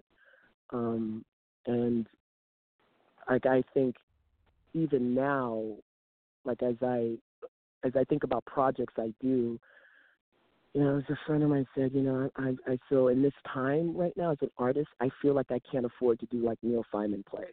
You know, like the stories I do need to have importance and substance and social value as an artist, because I think artists, educators, scientists, doctors, those are the people who move society forward. And when we start getting into politicians and corporate, that's all about money, and that's an illusion, you know, doesn't even speak to humanity whatsoever. So our humanity is tied to learning, it's tied to our health, it's tied to our spirituality, it's tied to our cultural expression. Like, that's our humanity, that's our growth. And those are the stories I'm committing my life to telling. And I am very, very excited about doing that. So, and in fact, I don't want to forget to share with your listeners that, you know, as I move into this next project, you know, the best way to find out what I'm doing and support would be through my website. Certainly people can find me on my Facebook at Skyler Cooper. It's me holding Frida, my basset hound. But they can also find me on www.skylercooper.net, not .com. And there we will be posting lots of information starting, I think we start pre-production in March. So people can reach out, send me messages. They can find out about the one-man show through my social media. And I just really would appreciate it. And it's funny because you mentioned Harriet. I don't know if you know about my feature. I don't think we talked about it. I felt like we did maybe a while ago. But it's about this a young black veteran who suffers a workplace meltdown, gets confined to a psych ward, and learns a story that restores her sense of self. And it's really powerful, this story, because, you know, I believe stories inspire love and hate. I believe stories, you know, they can lift us up, they can hold us down, they can make us believe, they can make us doubt, but it's either the story you tell yourself or the story you hear that is affecting who you are. So I really wanted to show this power of storytelling by putting this young black combat veteran, this female combat veteran, because I don't know how many stories of PTSD you've seen with female veterans. I don't know how many you've seen with black female veterans, right? Yeah. I have not seen zero. So as a black transgender veteran, I wanted to tell a story. You're a veteran? Of the American. Yes, I am. I wanted to tell a story of the American experience of survival through this point of view.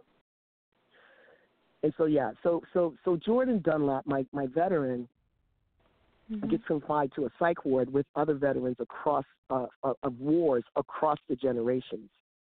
And then she meets this combat veteran, this Vietnam veteran, who tells her the story of Muley, a formidable, colossal runaway slave woman who survives by taking the identity of a man. And as we watch Muley overcome tremendous obstacles of race and gender in the past, then in the present day we see Jordan making incremental shifts, like in her behavior, lifting her up as she keeps hearing the story. And so, you know, I really loved telling this dual story because I just felt like we don't see Black people learning about other Black people and being inspired by their stories. And our Black American history, unfortunately, comes from slavery. However, not every slave was a victim. Harriet Tubman, Sojourner Truth, Frederick Douglass, these are people who lived through difficult times in this country, and they survived and they made a difference. Well, Jordan Dunlap is going to hear about a Black woman who survived by taking the identity of a man, and this is based on a true person. She's like an anti-hero. She's the opposite of Harriet Tubman, but she is awesome. And I'm excited about playing her. I'm excited about shooting this short this summer, and we're going to make this feature next. But all of this is about the work that I want to do. I want to tell these Black American stories from these groups of people that we don't normally see, and they will be powerful, and they will be universal. Yeah, so yeah. Wow. So this is what your film is about? This is what you're working on right now, the Jordan Dunlap story? Yes, called Worthy of Survival. It's called Worthy of Survival. And yeah, I was going to ask you about that because it's a part of, where there's a link to, and it's a real short bio. Yeah, and I was going to ask you, what's Worthy of Survival? And this is Worthy of Survival. Worthy of Survival. Nice. Yeah, Worthy of Survival. It's it's like it's a cross between Fried Green Tomatoes meets Good Will Hunting on the set of One Flew Over the Cuckoo's Nest. Like, that's my Wow. Thing. Yeah. Wow. Yeah. Wow. I sent the draft to Lena Waithe. I'm hoping I sent her a pitch deck. I'm waiting to hear back. And if I don't know, you know who Lena Waithe is. I know that name. Yeah, she produced The Shy, and she did Master of None. She got an Emmy for one of the episodes she wrote in Master of None. She's just an amazing sister doing amazing things. She's a queer woman. And, you know, I just think someone like her would be interested. We are in the same circles, but she's just harder to reach because, you know, she doesn't know me. But, you know, the thing is that you have to knock on the door. If you don't knock on the door, how do you know whether it will open? So what I do is I knock. I don't necessarily know whether the door is going to open, but it's not going to stop me from knocking. But I will continue to go forward, and I will make this film, and I will say, oh, yeah, I knocked on your door, but you didn't open it. So I just kept going. And that's how Hero Mars came to pass, this multi-award-winning film. You know, I knocked on lots of doors, and I just finally said, okay, let's do this. And that's just how it goes. And it just happens. Yeah. Wow, nice. And are your films going to be available? Like, for instance, Hero Mars, and you've got The Gray Area. Are they available? Yeah. The ones that are. Well, I know. Cool. I know Gray Area. I'm not sure what their distribution is right now with that, but I know with Hero Mars, I have that. I've not put an open link on Vimeo, but I might do that very soon. It still, you know, gets asked to film festivals, but I can say that if anybody wants to watch it, you know, they can just contact me. But I haven't. I used to have it on my website. I don't. You haven't seen Hero Mars? Oh my gosh, I will send that to you. Okay. Yeah. You might see a little bit of it in the one-man show. It's possible. Okay. So I think that what I want to talk to my team because we will be marketing for the next film, and they might want to say, yeah, let's go ahead and release this for people to see what your team can do. And so again, going to my website, following me on Instagram, on Facebook, that's the best way for people to find out what I'm doing next. So, yeah. And I was wondering if you have a few more minutes, if you know, we could talk about for you. Yes. You know, when we talk about, you know, sort of the different iterations of this working process we call our lives, right, and ourselves. You know, we have a destination. We think we know where we're going, and then things come in, and and we sort of let ourselves be guided in other directions, and we find out, not quite knowing where we're going, but like, oh yeah, this was good. And I'm glad I surrendered to this, even though I didn't know where this yield was going to take me. So if you could talk a little bit about that, in so far as the story that you're telling, presently, a one-man show, and then worthy of survival, sort of also happening at the same time. And then the second, and then the last thing I wanted you to talk about, because I think it's something that we always need to sort of keep, in the forefront of our minds, is the violence, violence against, the trans community, particularly the African American trans community. Because everyone should be safe, and everyone is not safe, and black people are not safe. But then there are certain black people that are really not safe, right? Oh yeah, absolutely. It is. Wow, I'd love to speak to all of those. The first is the work in progress, right? What that's been like, and just for clarity, you mean for me as an individual, or the work in progress of the one-man show? In work in progress as people, as we are, because remember how you talked in the beginning about how we're not hatched, we're born. We come into who we are, because we come into who we are through community, right? Through reflection. We don't know who we are until somebody reflects back to us that they see us, and then it's like, oh, okay. You know what's evidence of that? Here's what's evidence of that. Is that even in a one-man show, when I write it, and I talked about earlier, like how the characters change, they say the same thing. They don't not say the same thing, but they change and they evolve. And so even in this fixed environment that you can create in the story world, the characters want to, like through you as an actor, they want to express themselves differently because that's natural. It is natural to want to change and to transform and to transition. I don't think anything in this world that we're all living in stays the same. Nothing. It all changes. It transforms. And there's this Buddhist theory, like how we go through spring, summer, winter, fall. We transition from the moment that we are born, like the wildlife. Like I'm standing here outside. I'm looking at the ocean. I'm at the VA actually, and they have an amazing $1 million view. And I'm just looking around, looking at all this nature and how even it changes. But then I'll see among maybe all of the same plants, I'll see that one plant that's different, right? If you ever go and you ever hike and you see a meadow, and you see all the same, you'll always find that one flower that's different. And you're like, how the heck did that get there, right? And so that's how I feel, right? It doesn't mean it doesn't belong. It's part of the world, and sometimes you might spring up in an area where you're the only one. And so you have to figure out how to continue to thrive. And that's what they do. They still go through the seasons of spring, summer, winter, fall, like the other things around them.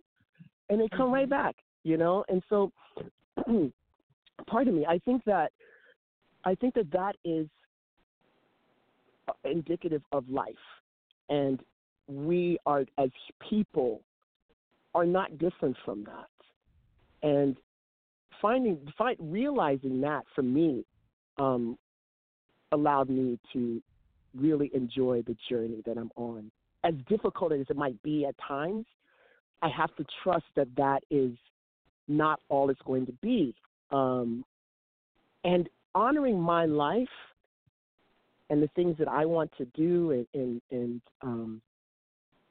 become is only going to improve as I keep challenging the things that are in the way of that. And that's the growth, that's the joy, that is life. We all go through that if we want to grow. And then I walk around. I've walked around downtown recently, and I just saw. I can't not see people suffering. Like, I notice people can just walk by somebody who's on the ground and they're covered in, dirt and filth, and they just keep walking past them, and I just go, wow, this was a human being that was loved and had, this was a child once. And I go, how do you get there? And I think that it definitely comes from a either staying fixed and not unwilling to go, oh, there's more than just this, and being willing to look for that and allowing yourself to grow is really important. And so I found that for me, it was honoring the ability to challenge my environment. I had to challenge my environment because I could end up easily like these people. If I go, okay, I have to become this, I have to become something else that I don't want to become. So yeah, I think that a work in progress is the way we continue. If we think we've arrived, then there's no growth. And there's so much illusion right now. There's so much illusion, and it just keeps coming. Distractions, and like people are becoming less and less connected with themselves. And part of that is because we're just overstimulated. We're not able to tap into our true selves. We can't hear our voices anymore because we're constantly, I got to do this, got to catch up to that, I got to email this person, got to, post here. And it's like, how can you, and I just thought, I was telling my girlfriend today, I said, I wanted to watch this movie, this old movie. That's not that freaking old, but now it's an old movie because we see what's out there now. And I don't know, I just wanted to watch something that reminded me of a simpler time. But then I said to my girlfriend, I said, you know what? But even now, with all of the video and the phone, the smartphones, even now, like 20 years from now, 30 years from now, this is going to be a simpler time. So can you imagine what that will be like? So yeah, we are constantly evolving. We're constantly a work in progress. And I just say, enjoy the journey, enjoy it, the ups and downs, and remember, like, those ups and downs it's important also not to tie yourself to those ups and downs. So I try not to tie myself, for instance. I try not to tie myself to the highest highs, like it's great when they happen, but I try not to go, okay, now I'm happy, and then, oh, things are shitty. Okay, now I feel shitty. It's a hard existence to have, and this is the challenge, is to stay unaffected by the highs and lows. Appreciate them for what they are and then keep going. And you can enjoy the highs, you absolutely can. But it's hard to stay settled in it, because I think that for me, I found that I create when I keep going. If I have a success, I'm like, oh, that was great, and something happens that's not so great. Okay, that's not so awesome. I keep going, and that's where I find it's the stuff that's in between. That's where the gold is. It's the in between the highs and the lows. That's where you want to stay. So yeah, so that's the work in progress theory I have about life. The one man show, I definitely think that was evidence of that, because I was challenged by the one man show. The stories that came out of me, that I didn't have this understanding at that time, and I think that's what I had to allow myself to be able to write, is that, okay, this is kind of embarrassing, but I'm like, but I didn't know what I knew then, right? And I would think that if somebody says, oh wow, you did that, or you were like that, and thinking like, oh, but you're so much more together right now. I'm like, yeah, and I am, and I would hope that people don't think that, oh, because I've done certain things in my life, that I can't be genuine in who I am today. Does that make sense, what I'm saying? Right. So yeah, definitely. So yeah, so a one man show definitely has that display of, work in progress. That's really the character, a work in progress. And the violence in the trans community. I have a hard time with that. Because I feel somewhat trans privileged, and I'll tell you what I mean by that. Most of my life, I have been seen as a male, and so even when I was walking around with my girlfriends, I didn't have the toxic male energy that would get thrown at butch femme couples or lesbian couples that I oftentimes hear happens with them, because guys would think, oh, it's a guy and a girl. And so in my trans identity, it almost feels like the only thing that's changed is pronouns. The people in my inner circle now call me sir, sir, but yeah, they call me sir or they call me he, pronouns. But my outer circle, the bigger world, has always seen me as he. I've rarely gotten she in my entire life. Like even as a little girl, I was considered people would think I was a little boy. But because of that privilege, I've not been exposed to it. So it's maddening to see it happen to my trans sisters. I don't think that my trans brothers get it as much.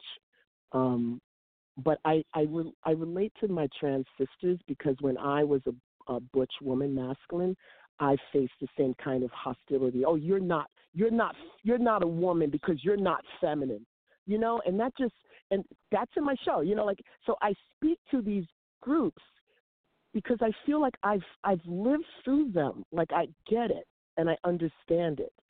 As an artist, I want to continue to be able to tell those stories. I don't think that I have to be a butch woman identified to tell a butch woman's story. In the same way that when I was a masculine female or a butch woman, I played male and female roles as an actor.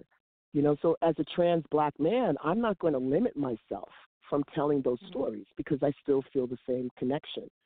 I still feel that I'm able to tell them.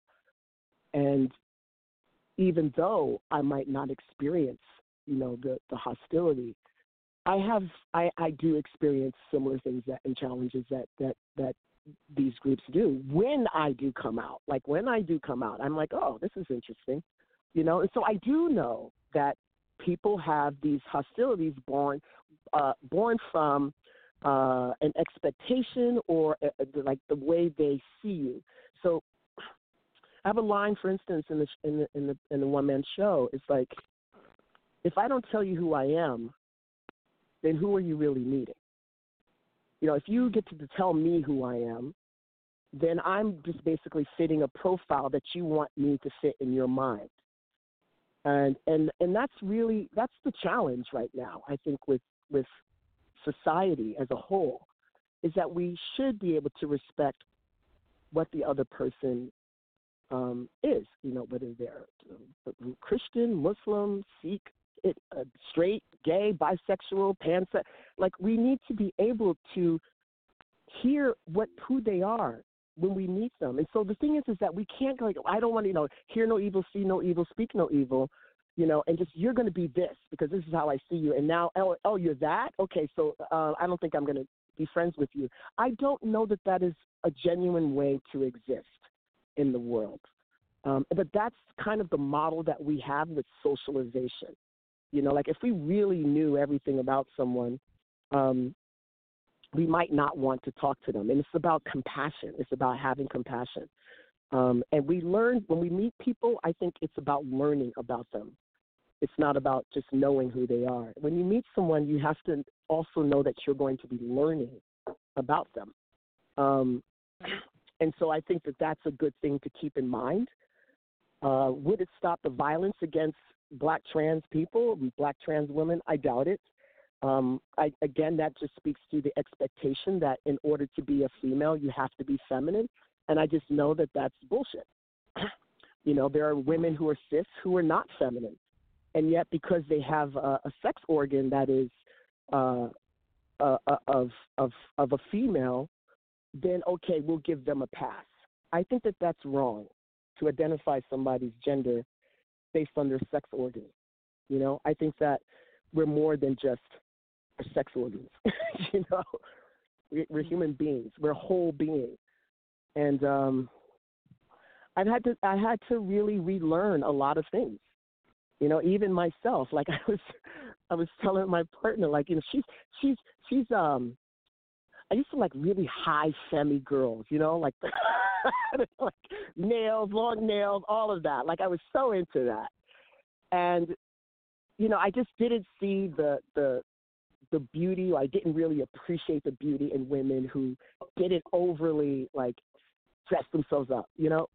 But then as I got older, I was like, you know, that's just a shell. That's not who they are, you know. And so when I started to be able to look past the shell and to see like who the person is, because even if you were to be attracted to that person who, like, let's say on the material side, like the vein part, like they're, you know, really pretty, even that, it takes about 2 years for the other shoe to drop, and even that look doesn't hold.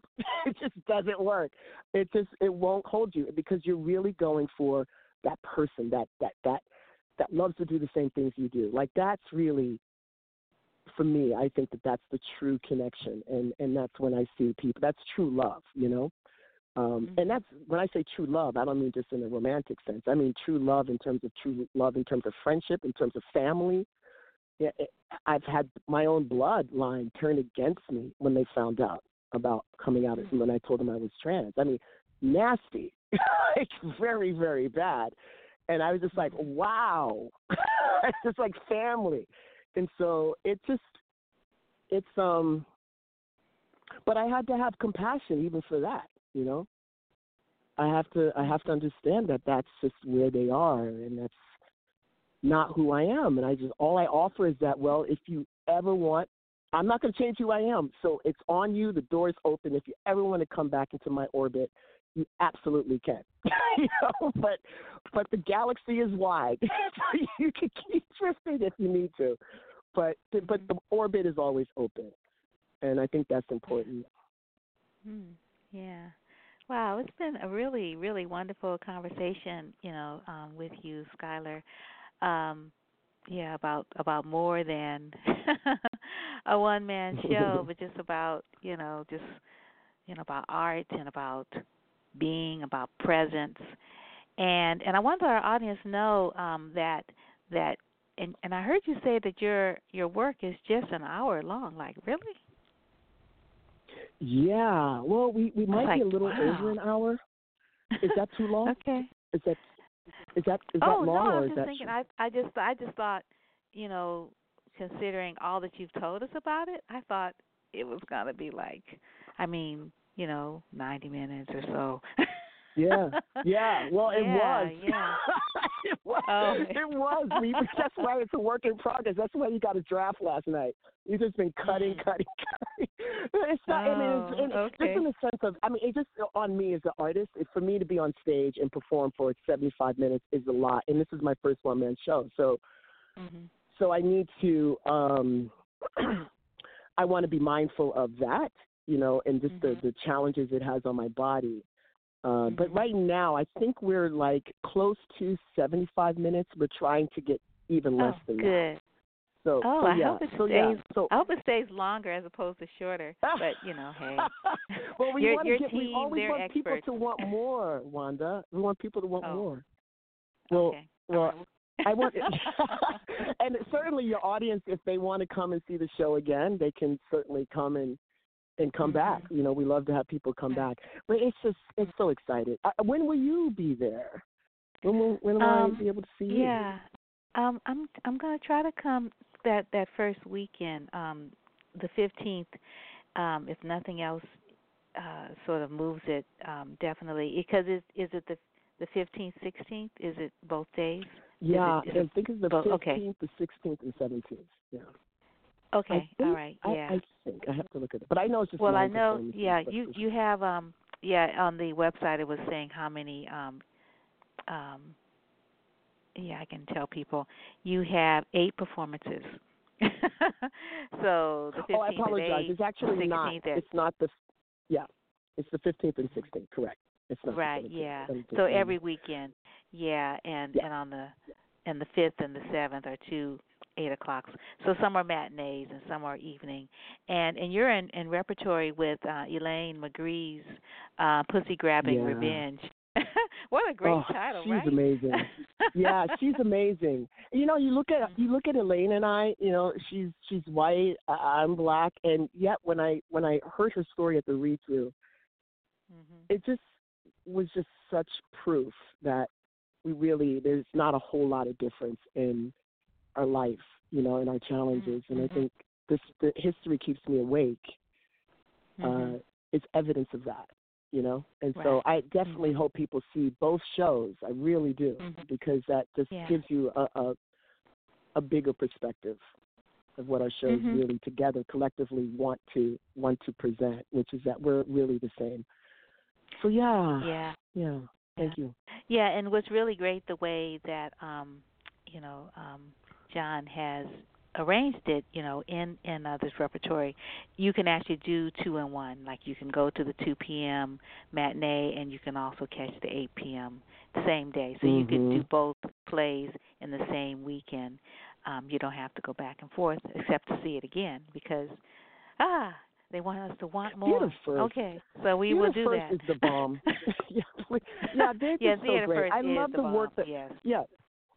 They're one of the few theaters that really does work that is stimulating, provocative, innovative, you know, and they really try to keep up with what's going on in the community. I really appreciate TheatreFirst and John Tracy and just the entire TheatreFirst family. They're just amazing, and they really deserve the support, because if it wasn't for them, I couldn't bring the work that I'm bringing. You know, so I definitely think it's important to support the theater that is producing these works as well. So, Right. Yeah. And I want to give you a shout out for your wonderful website. I wish I had known it before we spoke. It is just so wonderful. I mean, I just love your activist section, and your in progress, and the art is just so beautiful. Very attractive website, really beautiful visuals. And we have to have you on again, you know, when your film is ready for its screenings, and we could talk about other things we didn't get a chance to talk about, like your activism, and your wonderful work with young people, and and more about Brooklyn, you know, that little country in New York, you know, that's a little African country, you know, in New York. Called Brooklyn. Yes, Little West Indies. Oh my gosh, you're going to so enjoy the show. Yeah. It's just it's just so much fun. You said did you get a chance to read the play yet? No, I haven't read it yet. No.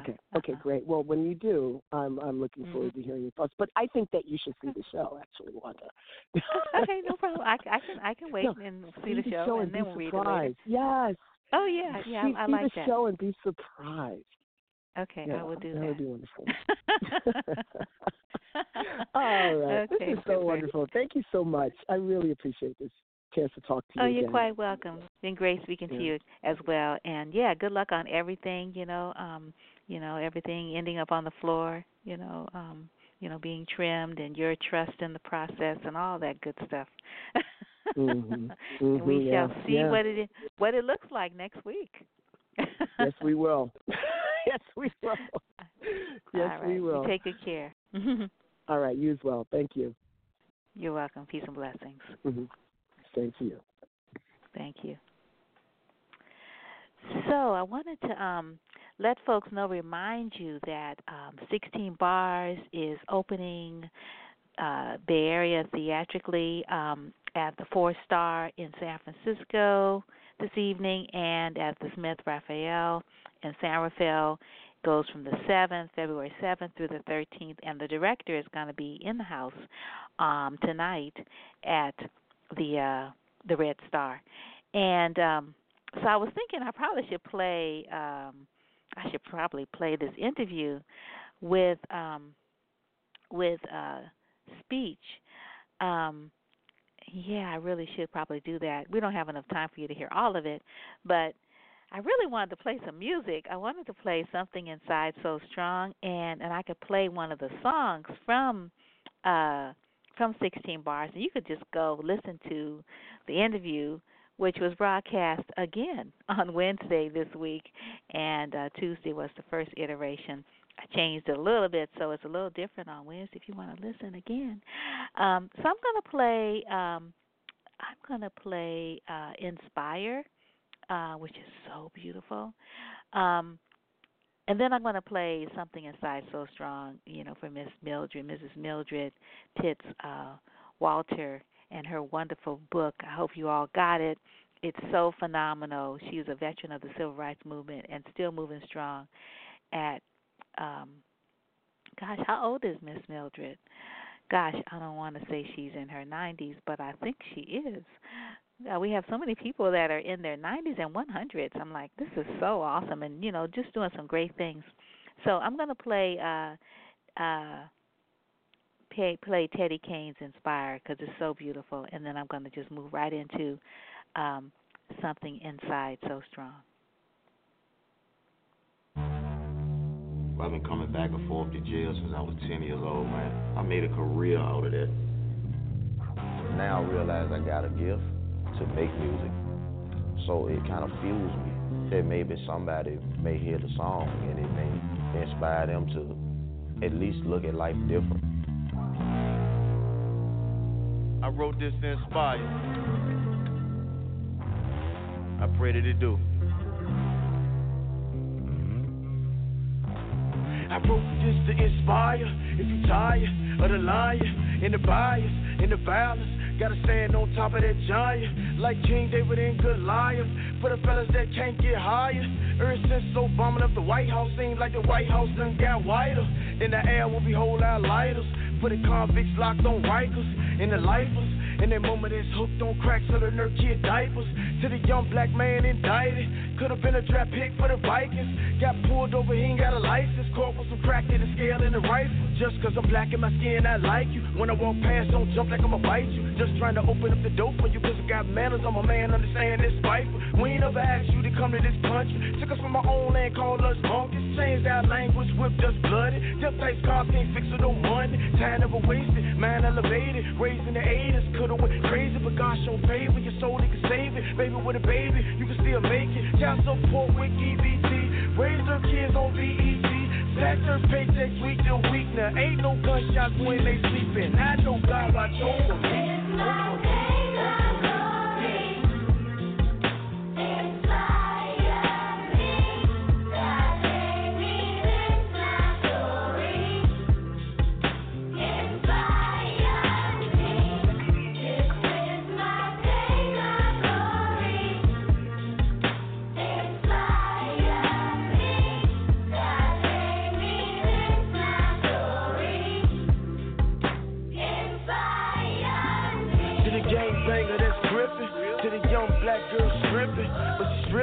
For tuition, don't pass judgment, uplift them. Single mother got evicted, had a cashier job at Wendy's. Now she 4-bedroom house living, kept her faith and her ambition. You can be Muslim or Christian, it don't make a difference. Join your hands and lift them, cause God don't like division. See the vision, feed the children, cause to raise them take a village. Educate them about the system that's designed to keep them prison. We the healing.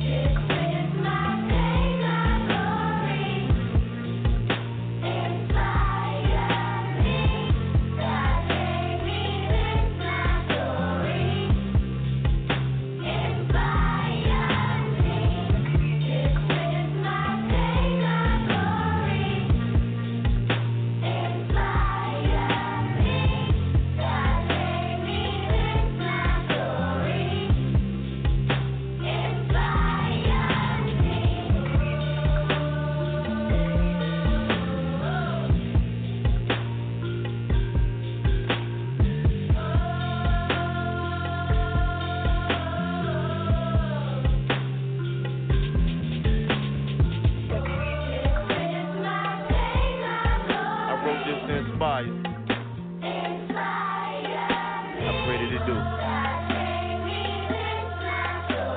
it do?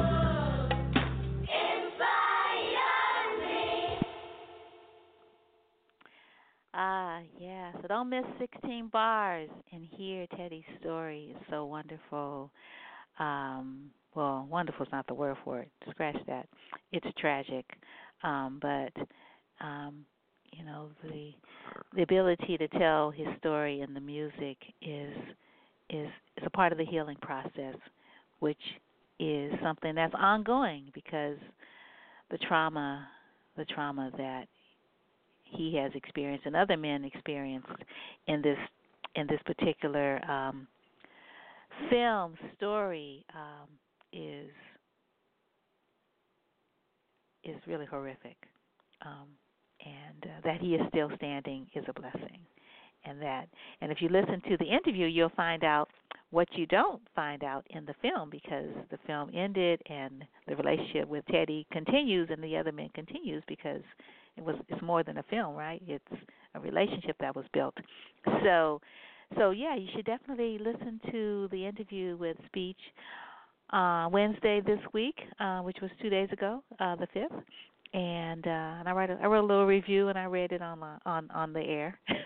But you don't want to miss talking to the director, who will be at the screening at the Red Star in San Francisco. And the film is up today through the 13th. Alrighty, so we're going to play Libby Sifri's Something Inside So Strong. Wow, I just love this song. Played it for my class as a free write. I had to write about what inside of you is so strong that keeps you going when things don't seem to be going your way. Like, what do you pull on? What is the energy that you pull on? You know, who are the ancestors you reach for? So think about that as you listen to this wonderful work. And look forward to having you join us again for another edition of Wanda's Picks. Tonight there is an opening at the Era Bar, 19 Grand Avenue in Oakland, part of the Art in the African Diaspora, which is currently the group show is at the Richmond Arts Center, and there are satellite exhibits happening throughout the Bay Area, the greater Bay Area, like literally through, I think, March, maybe April, I'm not sure. But anyway, you can go to the Richmond Arts Center. There might be a link to Art of the African Diaspora, but there's a reception tonight, I think 6 to 8 or 5:30 to 7. No, I think it's like 5:30 to 7. There's a comedy show later on. But if everything goes well, I might have some art in that particular show. So far, I missed the deadline, but hopefully I can get something in on the walls because I have some nice work from Senegal that I'd like to have as a part of the show. So we shall see. But I have something in the group show at the Richmond Arts Center, some work from Oshogbo in Oshun Village in Nigeria. All right, you take good care. Here is Labi Sifri's Something Inside So Strong.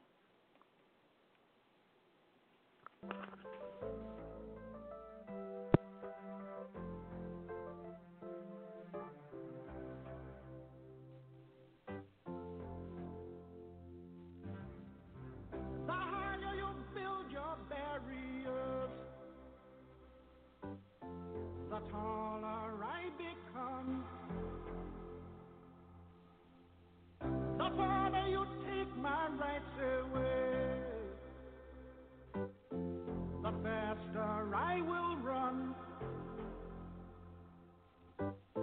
You can deny me, you can decide to turn your face away.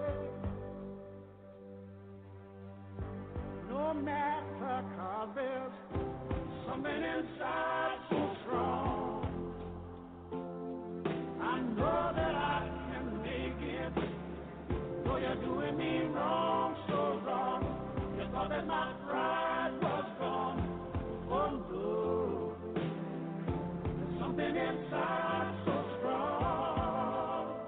Oh, something inside so strong.